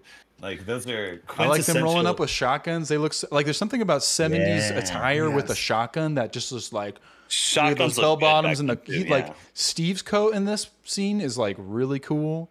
And he looks pretty dashing, and he's got the shotgun. It's just like it just I don't know. There's something like as an action movie, it's just like, yeah, this is fun. This is cool. It's not a full car chase. There's like different antics that happen along the way that are great. And yeah, it ends with that bulldozer and that car going off the cliff. Cars look good. The cars were kind of cool to watch, like race around all that shit. Mm-hmm. So that's on location in Italy, right? Like that's got to be not the beach, but I think that. I mean, all the roads, and cars. Just not the beach. That was like, in California. I mean, and that's where you can't fake that shit. Like, I mean, we got so much time. Cliffs of Italy. Oh yeah, because there's some great Italy shots. Yeah. You had brought it up earlier, I think, Danny. The bulldozing. Yes, right. The bulldozing. So there was so much time on screen paid to how long it's taking the car to get to where that bulldozing scene is. Oh, it's real time. Real time stuff. But it was cool to see that it almost seemed like it was in a cliff, right? Or was there was a huge drop off next to it, and it had to like go around all of this stuff. Yeah, but it was like Quantum of Solace. It was so cool. Yeah. Or like the cliffside chase. It was like the beginning of Quantum of Solace, where he's got, I don't know. It's just. But like, you have to say that like on location stuff, which is, I guess, why I bring that up is you gotta love. You got to see that it was there. Yeah, you gotta love that. You gotta love. I saw the LA Zoo. I drive by that all the time, and Madame Tussauds again. And stuff. Yeah, the Tussauds. I mean, so can't get enough. I mean, shot on location. Tower Records, baby.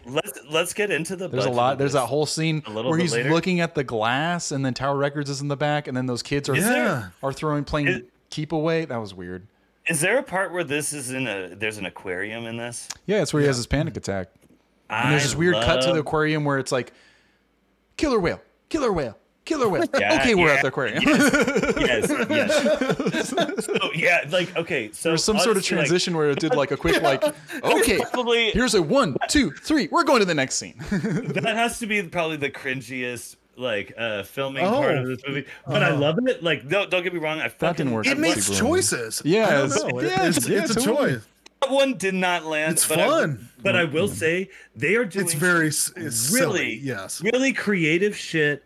With all of the physical choices in every scene, with all of the extras that are like directed, whatever they tell them to do works. Whatever the party scene for sure, the locations they pick work. The fucking all of the physical effects and explosions and stuff are like fucking interesting, and they took time, like a lot of time and effort to be like, this is how this whole thing is gonna fit together and work, and it's fucking shows. And that's where I picked this movie, is because honestly, I don't think the writing in the script is really as good as what they have technically. It's no nonsense. I don't know, I dig it for that. Yeah, I mean, narratively, like there was never a point where like I didn't necessarily know what was going on, or when I didn't, I was curious, and I was like, I can kind of, as the viewer, not have everything laid out to me, and they gave me a little bit of time to meet in the middle and kind of figure it out for myself of like, oh, what's he doing? Why is he running up? Oh, why is he like testing his heart rate? Like, oh, this is going to satisfyingly come back and be fulfilled later, which was like put me at ease when that started to happen with those first 2 kills. It was like, I am in good hands, and that was nice. Is there anything we want to say about Arthur Bishop? I made a pound noise, sorry. Order. You're- When You're shaking. oh yeah, the cameras because like I'm pounding the desk and the camera's shaking too. Is there What's anything you that- want to what's say that? about Yeah. Arthur Bishop, Poison, and Yeah. our other buddy getting blown up in his car? Because I think those are the two big things, and then we can move on to some of the polarizing reviews. I can be quick. I love the fact that Arthur Bishop is jelly, as Jan Michael Vincent says it, because everybody's got a jelly spot, right? Is it what the line is? Everybody's got a jelly spot. Wow, it just I do what I want. Yeah, it's I'm gonna take hits out for myself. for a movie that's so brutal. That's I don't know. It really that could've- it really that could've cutesied it up. yeah, that didn't have as much panache. It goes back to solution. Yeah. Everybody's got their jelly spot. just just a spoiled brat attitude throughout the whole thing, and then he's just there, and he's looking out the window. Bridges, though, man. He's looking out the window, and he's just got his wine, and he's like, "I've got you." All goes according to plan. There's the solution that does this, and it's you didn't know that. God, Charles Bronson rolling around. He was so great. Oh, Imagine man, he's like, Imagine Jeff Bridges though, of like, well, man, like everybody's got their jelly spot. "Oh, Yeah, but well, I'm just trying to picture it. Like this whole time, I've been trying to picture just Jeff Bridges as Michael Jan Vincent, which, like, I just honestly like. it would have been better." I'm gonna start looking at movies like that. Like I'm gonna watch every Jeff Bridges movie and swap Michael Jan Vincent. It'd for work, it. I'm gonna man. watch Yeah, It would be better. it's a similar because look. Yeah. Yeah, it's a similar future, look. we're- And that's what. Yeah. in the future. We'll be able to do that. In the future, we'll be like, all right, we've got all Recast the old movies. Wow. yeah. Not, just not take- even remake it. Just like Yeah. remake it. Yeah, I'm gonna have a Michael Jan Vincent hologram. This is gonna be. All right, and then the car explosion, the note. Or Danny, did you have anything to say about Charles Bronson assassination and then car explosion?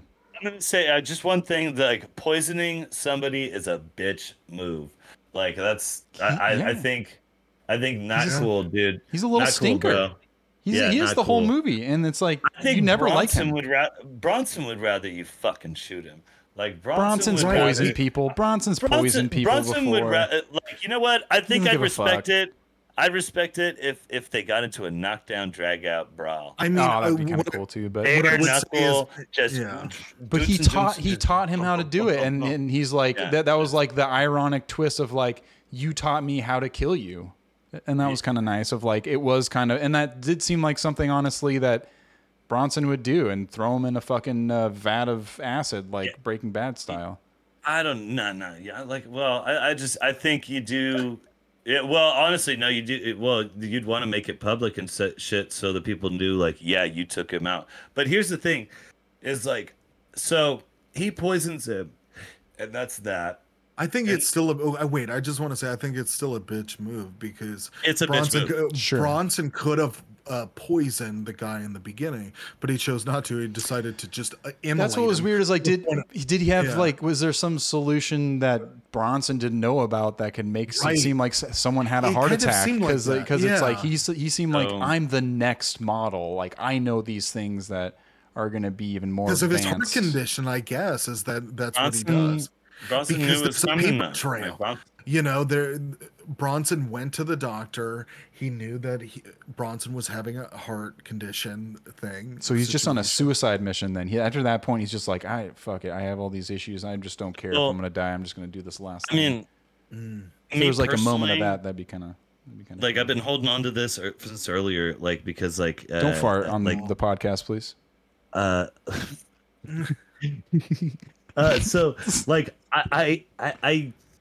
I want like there to be like a treatment made of the sequel to this where it just like basically just takes some of these things that like we see that kind of smooths out the edges, like something that explains it and sequels it to where like that's what would be amazing is like if you could have like like he's alive, like he knew the dude was gonna fucking try and kill him, he fucking knew the poison he was gonna use. He fucking anecdoted himself. Fucking. He didn't anecdote. He didn't antidote himself. Well, no, I'm just saying in this sequel, that's how you like fucking boom. Oh, you're back. God. You're back in business mechanic too. Like what I'm saying is like I just Or the don't prostitute comes in. Oh, I decided wow. to surprise you by I'm surprising you in Italy. Oh my god! Yeah. I'll save you. Yeah, I want that. Like Here's really, the that's serum. which makes it a good movie because like I sit there and like I like after the watching ending. this movie, I sit there I and like the yeah, but- ending too. No, I love the ending. Don't get me wrong. I love the ending. But what I do is I say, man, I'd love if there just happened to be some ridiculous sequel that came after this. Like, I'm just saying, Go I watch want Death Wish more, 2 or 3, I want right? more. I want more of this movie, though, and this character.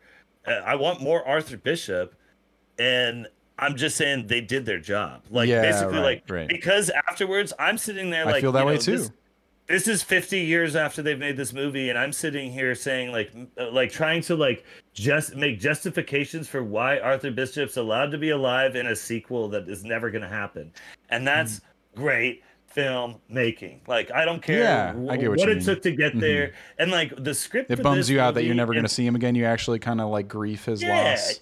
Yeah, well, yeah, that's the end of that. It is what it is. But like, and you get to see Bronson and a bunch of other weird random shit. But like, Oh yeah, the movies script like for this this. I movie. think. The script for this movie is about 20 paper thin. pages. Yeah, And for most sure. of it, It's visual most of it storytelling, great. is fucking most of it is busy work that he's doing. Not there's like Yeah. a It's pretty paragraph tight, of though. It's- dialogue in this entire There's like thing. not there's there's- not the emotional flourishes in some of the parts, which I think You don't it could have used want some, but it. like You it's I don't- tight, it's I don't- I tight, don't. and it gets things across. And I had a good time watching it, and I'd like to move on to some reviews if you guys don't mind. yes, Yeah. yes, please. We'll start with critics, which this is going to be an interesting one, because there is not that many critic reviews that are available through Rotten Tomatoes, and I like to highlight that because I say this a lot of times with movies that some of the later like recent movies we did in the 90s sort of streak, and this one is even earlier as the 70s, and we don't do many like that because Rotten Tomatoes didn't exist. And so they're pulling whatever critic reviews existed, and there's only 9 listed on Rotten Tomatoes, and it has a 33% represented by that. But, you know, I always say this point of like, well, what if you do want to check out an older movie, and Rotten Tomatoes is your site of finding out how to like watch movies. It's just interesting to know that's how it's represented. That being said, I'll do a few of them. Probably won't be too many. See, these are even from some places that I haven't heard of. So this will be interesting. Mike Massey from Gone with the Twins. I don't know what publication that is, but Gone with the Minnesota? Twins. Oh, Twin okay. Cities? Yeah, hey, there you go. Nailed it. You got some roots. We got our Minnesotan. Minnesotan Minnesota? roots Minnesota. guy over here. Mike Massey. While not a spectacular picture, the ending is highly amusing despite being predictable, giving a simple story an unforgettable final note of singular creativity. This was a 5 out of 10, and it was still given a rotten score. See, it's even like the rotten scores aren't fully represented. It's like a 5, I guess, is what a rotten is, but it's like the blurb is pretty positive. Judith Christ from Texas Monthly. She's crisp with a Christ. SP. Christ, Oh. Christ without the H. It is a banal expedition into slaughter and sadism and stupid dialogue. Yes. Okay. Fuck this fair movie, enough. says Judith. Yeah, that's true. Judith is True. like, no, spank you. I mean, for what she doesn't like is the same reason I do like. I would give that same That's with a great positive review. score. Yeah. Like, thank you, Judith. From Dick Lochte from Los Angeles Free Press. Indifferently acted, carelessly photographed, unnecessarily complex. The mechanic is clearly not in working order. Zing.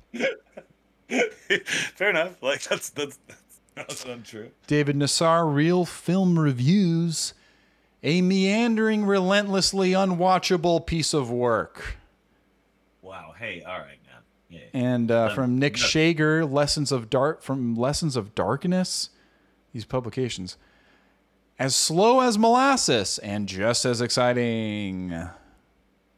That's really surprising because it's not.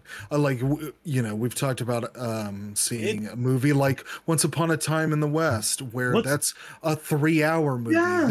There's a type of movie where Bronson has been in where it is going to be long because he just I don't know, he's just so charismatic, and it's a part of the appeal is just him doing shit on screen. I don't know. He doesn't have to be talking. He can just be doing things, and those are going to produce long movies. For this to be aimless, I would say this is so lean, right? What was this? It was like an hour and 10 minutes or something. Yes. This is this guy doesn't know what he's talking about. Aside from how great you delivered all of those reviews, James. Oh, thank you.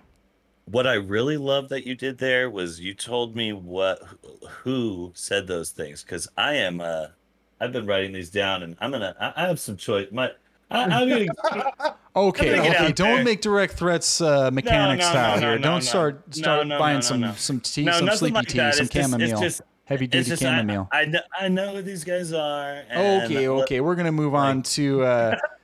TV Guide magazine, staff not credited. Thank God for for Danny's sake. Though extremely violent, the film is surprisingly boring in spots.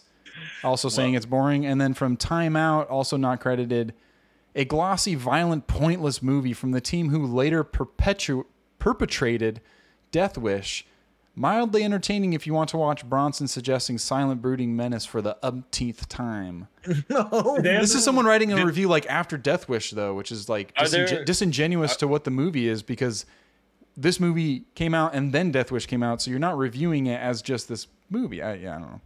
Absolutely. Do you have the dates on those reviews by any chance? You're just saying what it is in relation to Bronson's career. So I mean, okay. So really, what this is saying is that this is arguably the worst movie in his career, and if it's just more of the same, so it's pointless. When were these written though? When were they written though? I don't know on that one, my mistake, but this is I go through Metacritic and I go through Rotten Tomatoes top critics, and this is just not necessarily me it might trying make a to be super accurate with everything that I do with looking at these reviews. In my mind, I like to play the casual wanting to watch a movie, looking at these websites, seeing some reviews, seeing what the first thing is that you see, because you're not going to go deep dive as an audience member too. And I don't know, and sometimes they're a little bit, but you make a good point with the critics reviews, and that's the disparaging part of the critics score on Rotten Tomatoes is for these older movies in both ways, because then there's other movies I've brought up The Thing, which was not one of my favorite movies, but was not liked when it first came out. And now is hailed as a classic. So is that has gone movie? Up in ways, and this one stays down for whatever reason. So it's just interesting how those things are represented and how did nobody like The Thing when it came out? To it. It came out in the same weekend, I believe, as E.T. So everyone went to go see E.T. and wanted to see the happy alien that made friends with all the children. What? And then then there was The Thing, and I was like, oh God, it's a mean alien. I thought E.T. was way newer, and The Thing was way older. That was the. That's so interesting that those came out at the same time. Two alien movies that are just oppositions of each other. Both movies came out in '82. Yeah. Holy shit! That's and then insane. The Thing was kind of panned by critics, and all the critics loved E.T. And then it was kind of I don't know, cult classic, sort of retaken. That's Cronenberg, right? That is Carpenter. No. Okay. But yeah, I'm gonna move on to some audience reviews. There's 2,500 ratings for audience reviews on Rotten Tomatoes with a 65% score, and then on Amazon there's 1,000 reviews of customers, and they rate it 4.5 out of 5 out of 1,000. So it's very high. Let's start with Mr. Wan, 5 stars. Titled Bronson was perfect in this role. I'm surprised nobody mentions the car chase scene. As someone who has been around auto racing all my life, I can tell when someone is pushing a car to its limits. And while they are economy cars out of the 60s, that's what they do in this movie.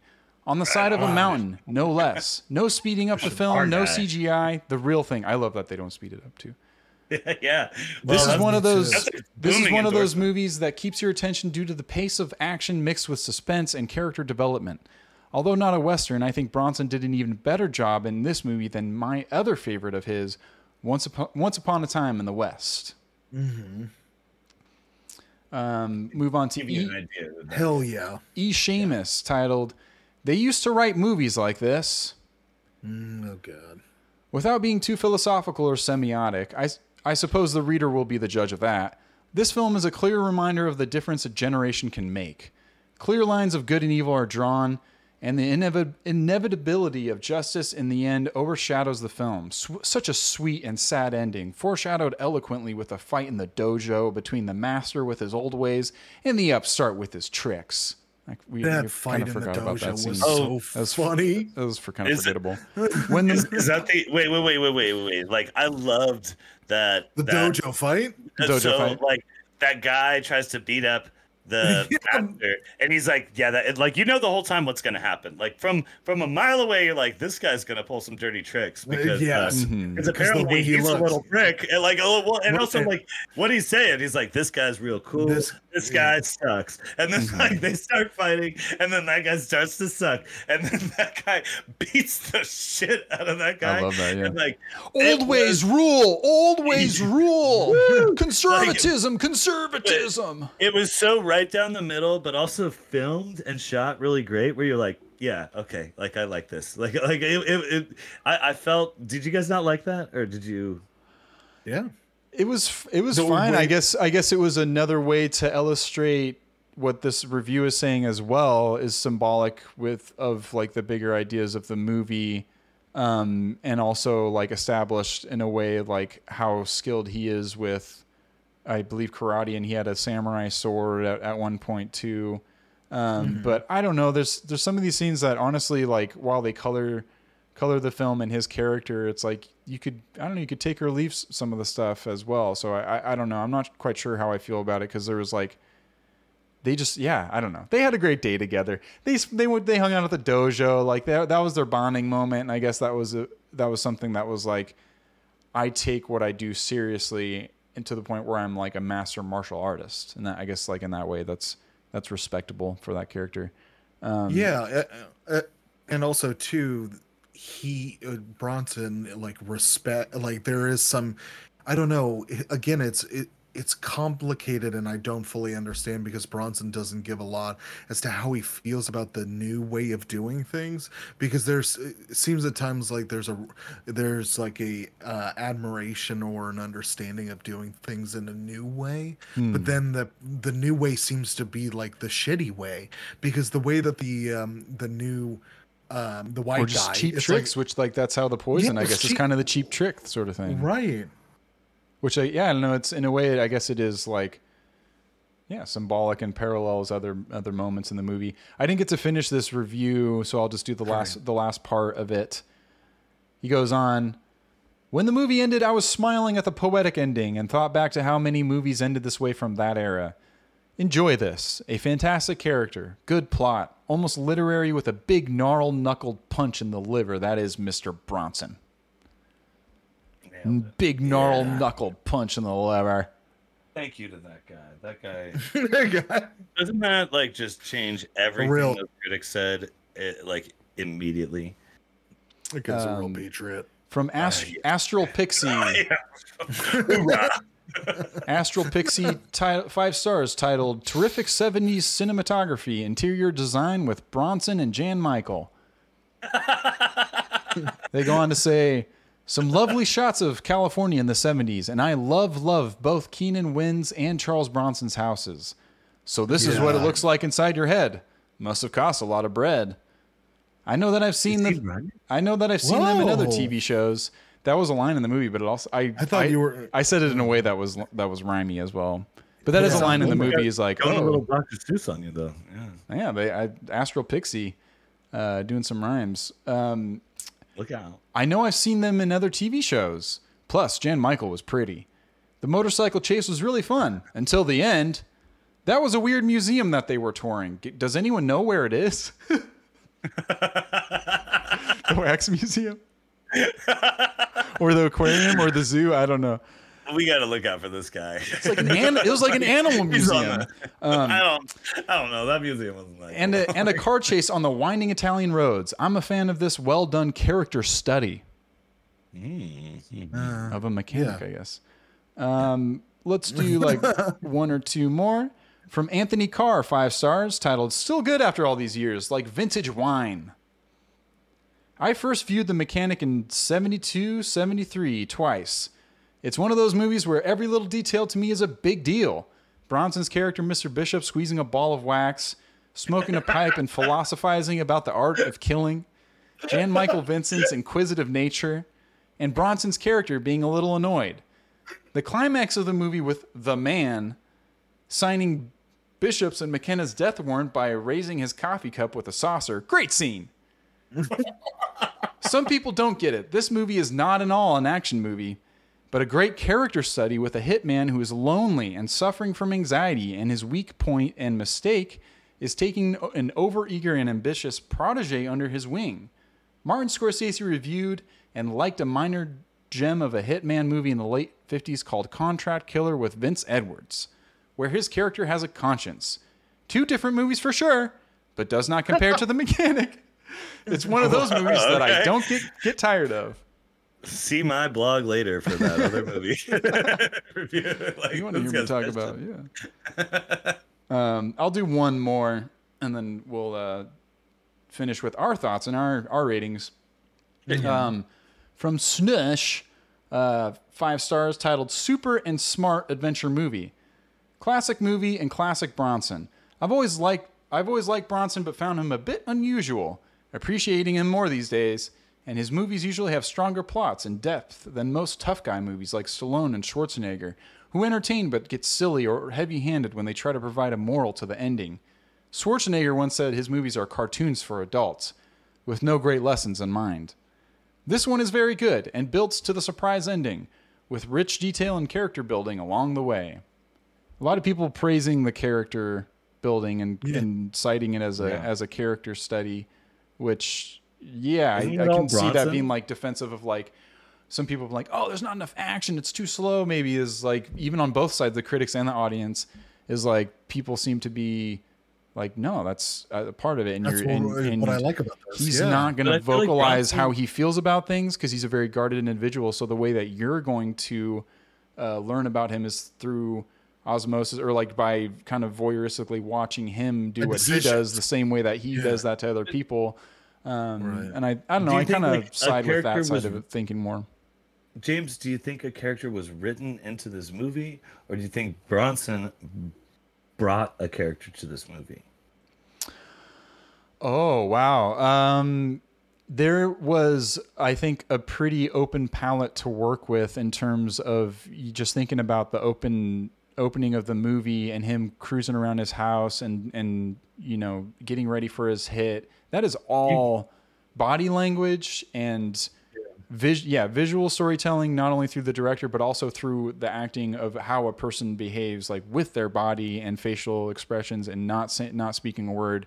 And I think that is very much attributed to Charles Bronson's performance. And I would give him heaps and heaps of credit, along with, you know, I think the cinematography, we were saying, makes big choices and is fun and fun at times. Yeah. Make some moves that are like unexpected and make it like interesting to watch. I'm going to go ahead and finish out with my review at the end of this, if you guys don't mind. There's there isn't too much fat on this movie. Like, it's pretty lean, in my mind, because like I'm down for the slow kind of moving pace and kind of learning about this guy, because he is so fascinating, not only because of the things he's doing, but how he's being performed by a great actor that I'm interested in and I want to check out more of. My criticisms would lie in some of, I know I just said there's not much fat, but there's some things that do seem a little like, which is crazy. Yeah. Like, I don't know, like, this movie could be longer because it's so short, just for the principle of the fat. It's hard because some of these things, like him with the prostitute and the dudes broing out and then going to the aquarium and getting the panic attack stuff. Like, these are things that I kind of I'm not seeing why people say character study, because they're just filling out who he is and not necessarily contributing to like the next narrative point. It's just kind of like adding more to this guy's whole deal, man, and like what his to quote some Jeff Bridges in this moment, but yeah, there's that, and then like I don't know, like I wish I would have kind of liked is his name's, I keep forgetting, Steve, Jan right? Jan Michael. I wish there was a moment at the like some point where I was kind of more liked him a bit, so I could hate him even more. Having that turn would be more satisfying, I think, when rather than being like, oh, this guy kind of sucks. Of course he's gonna like backstab him at some point. But the strengths are definitely with like him setting up the kills, and I don't know how early this is in the hitman archetype of movies and all those things. Is like that stuff is very satisfying. I can see a lot of the DNA of like future movies, action movies that I like a lot. In this movie, even performance by Charles Bronson, how other people act. Like there's a reason they got Bruce Willis, I'm sure, to do the remake of Death Wish, and I'm sure Bruce Willis himself finds Charles Bronson as some sort of inspiration to his own deal, man. And I thought this was like a very worthwhile movie to jump into that I'm not sure if I ever would have, and I'm glad that Danny brought it to the Polarized Kingdom and our table here, and I'm appreciative to have dabbled a little bit in the Bronson verse.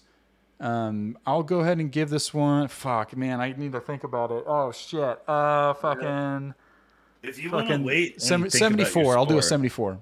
Oh, okay, 74. Okay. Mm-hmm. I'm gonna do that. Danny, would you like to go next? I mean, or you want to be do you want to be the meat of the sandwich, or do you want to be the bread? I can go next. I'd love to go next. I'd love to go next. I'd love to go next. Okay, Brandon and I are gonna be the bread to your meat. Cool. I love bread. Like cool. you guys, and I love you guys. So. You don't want the final say, Danny? No, you know what? I'm gonna leave it to Brandon because I picked the movie, and I don't think the final say is fair. Oh, okay, all right, like, all right. I don't know. Maybe Danny should go last. Maybe it should be the final send off of. No, you don't want me to go last because I want to hear an honest opinion last. Okay, go for it then. Versus like somebody who's absolutely biased.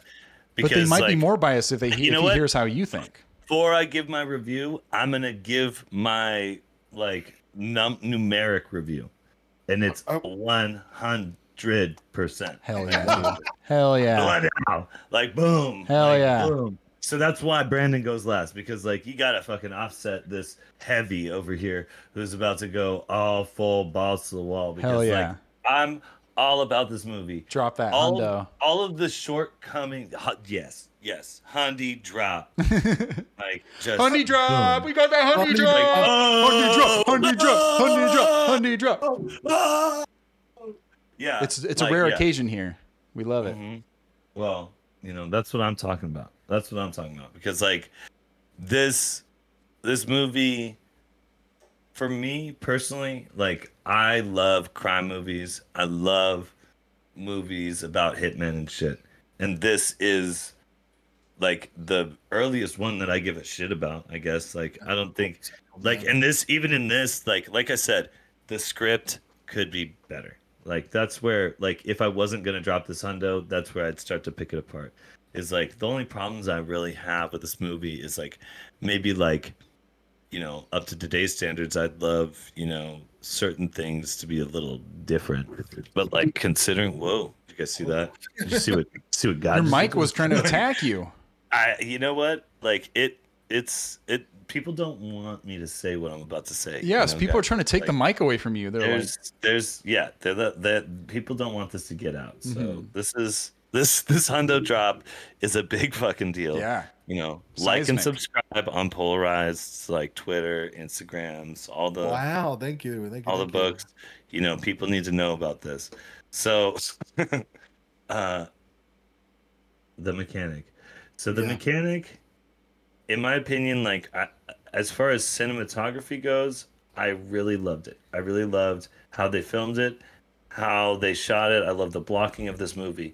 I love the costumes of this movie. I love from top to bottom, there's almost everything right. And then the things that don't work the way I want them to, I don't care. I'm like, cool. You know what? I got another choice, and it blew my mind. Like I'm okay with not getting what I want in these other spots because it's delivering in all these other ones, and I get to see like kind of like potential in like what's gonna happen later, and this is more fascinating to me than watching John Wick. Like what they're Cool. doing here is not like fucking boom, boom, boom, boom, boom, like shoot everyone in the fucking room, like shit right here. What they're doing is they're like, this is like grandpa shit. And I understand that. Like, I get that people might not like it because it's like an older movie or something, but this shit I fucking. think it looks good. Whatever they're doing for the remastering or whatever we're getting, I thought it looked Yeah. Yeah. Dude, I watched this shit on YouTube. Like, I watched it on YouTube. Like, did you, Brandon? You YouTubed? on it. You bought it. Good man. It was on bought Tubi it. for free. I rented it. I'm sorry, I didn't buy it. Hey, Tubi. Had to do the that Tubi. This is this is my not a plug for Tubi, but I've used. I think I even have it. I own it downstairs on like my Amazon downstairs or something like that. But I was up in my room and Commercials? I was like, yeah, I don't know. It was No, I don't think. With I thought there were going to be, but there was no I bought the commercials. movie. Like, oh, it's really free Tubi movie. But it's a different account downstairs than my Amazon account upstairs on my computer. So I was just like, whatever. I'm just gonna watch this on YouTube. Hell yeah, dude! You dropped I that did. hundo. But yeah. Is there anything else you want to share with us about it? There Yeah. was some other things, man. All right, strap in. So The podcast starts now. Now, you started with your score, right? Wow, this is just like I chose this movie because I felt like if it was my pick for an action movie to kind of like add to your guys' cornucopia of films that you're doing, I think this really kind of gets the ball rolling. Bronson is the most honest action hero there is, in my opinion. I agree with you. He's the man. I don't think he, and that's where like I don't know how many takes Bronson would do. Maybe he would do 50 takes, but I do not see him doing anything different in those takes than what he like. He seems like somebody who just is like almost a savant, where like he doesn't even necessarily want to be here. He just knows More he to should do. be here. Like, because I don't think he's an actor. Like, I don't think he's an actor to some degree. like a demigod of some kind, or like a Yeah. well, force he's of an like incredible actor, but like I'm He's saying, force like, of nature. I just see. I don't mean to say he's like fucking something unnatural. I just mean more like like I just think like he does He's an everything alien. interesting and stuff, just like Vincent D'Onofrio or something. Like there's certain people where you're like, this is just inherently good film. Whenever this guy's doing, he's born to anything. do this. Yeah. And in that sense, though, I just, and I don't mean to say this in like a weird way, but like, I just wonder if what if like Bronson is on the spectrum or something, like, Wait, okay. oh no, and I don't mean that in a bad way or anything. I think that it's a spectrum because maybe he has like a weekly, but I'm saying he has a savant when it comes to film where like he looks like he can just go do things like very well and like exactly how Bronson does them. But like if you watch him, like what if he has like OCD or something? I'm not talking about like something like crazy or something. I don't think we can thinking it speculate. sounded I like- don't think we can speculate on this. Well, no, but I Do you think he- I'd rather can. not, to be honest. I think I can. Like, I think I have no problem speculating on this because it's like there's nothing wrong with, having like it's a spectrum because everybody not has what a I'm little saying. something here, there, I'm there. not saying there's But I'm anything saying- wrong. I'm just saying we're not going to speculate on. But I On mean, what- Bronson is savant level, like doing the shit that he does. Like his approach and everything is methodical. Like I think this your point is made character- with that. Yeah, I don't think it really matters this otherwise. character works so well with him. He As is far as like, what we know, and he seems like a complex, like calm, like thinker who's like on this other level. Like, you know what I'm saying? Like, I really feel that way. Like, say he separates the wheat from the chaff as far as any other action hero there is. Like when you have Like Arnold Schwarzenegger, something. He's a juggernaut, but at the same time, Arnold Schwarzenegger, you do not identify with like you do Bronson. And so that's why this is 100% the best. Yeah, to get into my review is that he is the prototype. And that doesn't mean he's the perfect version of that. He's just the prototype because he just and that really is to talk about his charisma and his just natural like who he is as a being, a human being. That is just really something to behold because he just has a level of confidence. Just you're interested in what is he thinking about? What is what's he up to? Oh, interesting. It was cool to see this movie because I remember Once Upon a Time in the West just generally being good based on the performances, but again, it just is a situation of it's to the direction a bit of what the story is because there can be especially in this movie that's like really short and meanders. It's fascinating that that's a thing, and it's not anymore because that's just not really it's not going to continue to work because it doesn't it's an anomaly interest. But what holds people interest so well is Charles Bronson in this, and so even though the script sucks and what's going on, it's kind of whatever. It's still enjoyable to watch him do stuff, and I appreciate the recommendation to watch this movie because I think to get introduced to Bronson, get reintroduced to a degree, to a very real degree, it was nice. I'm gonna give this movie a 72%, just like the year. Hey, that's nice. That's classic. Yeah, that works. Well, we fucking did it. The Mechanic. You did it. You've been fucking polarized, baby. Oh, I like that, dude. I want that on your. I want a T-shirt that says that. I will buy a T-shirt that says that. Welcome to Polar Kingdom. Yes. You want to be a polar bear? You want to be a polar bear? I just like you being Bronson, man. Like I think too. I'm gonna keep talking like this. I don't even know if it's Bronson anymore. He does have like a Clark Gable cadence almost. It's weird. So there's like a Simpsons character that there's a couple Simpsons characters that are Bronson. He does look like a catfish. Like his face. Oh yeah, he does look like a catfish. He's got those whiskers. Absolutely. In this, he looks like a catfish. Older ones, Bronson has a thicker mustache and stuff. Unlike you got to see the changes of. He's like Bowie. The stash progression. I'm down. You got to see the changes. Death Wish will be my next one, and we'll see how that goes. And then I think Death Wish got Jeff. It's either Jeff Goldblum or Lawrence Fishburne. That's interesting that you mistake those two. Well, because one of them's in Death Wish 1 and one of them's in Death Wish 2. Oh, cool. Yeah. A young Larry Fishburne. That's what he was. Of like crazy psychos. That's what he was credited in Apocalypse Now as Larry. He was called Larry. I really think a little word of Bronson advice. I think if you're gonna do Death Wish 1, you might as well just watch Death Wish 1, 2, 3. I don't know. Pick a decent amount of Death Wishes, watch them all, and then talk about them all together at once. I don't know if we'll talk about them. I think those are like.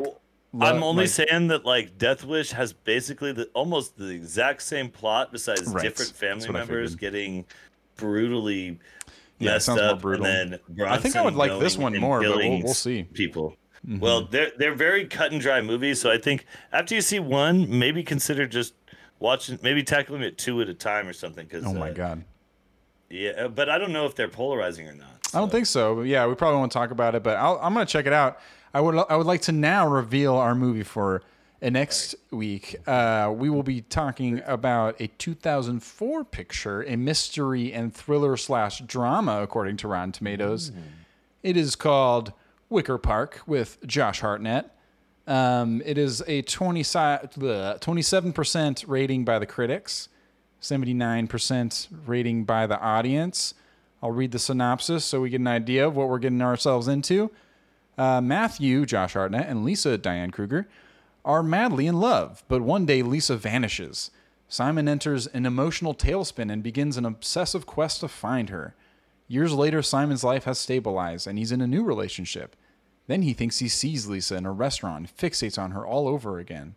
He snoops around and eventually tracks down the mysterious woman from the restaurant. Her name is Alex Rose Byrne, but she acts just like Lisa. This sounds like Vertigo for dummies or something. Wow, already going into it.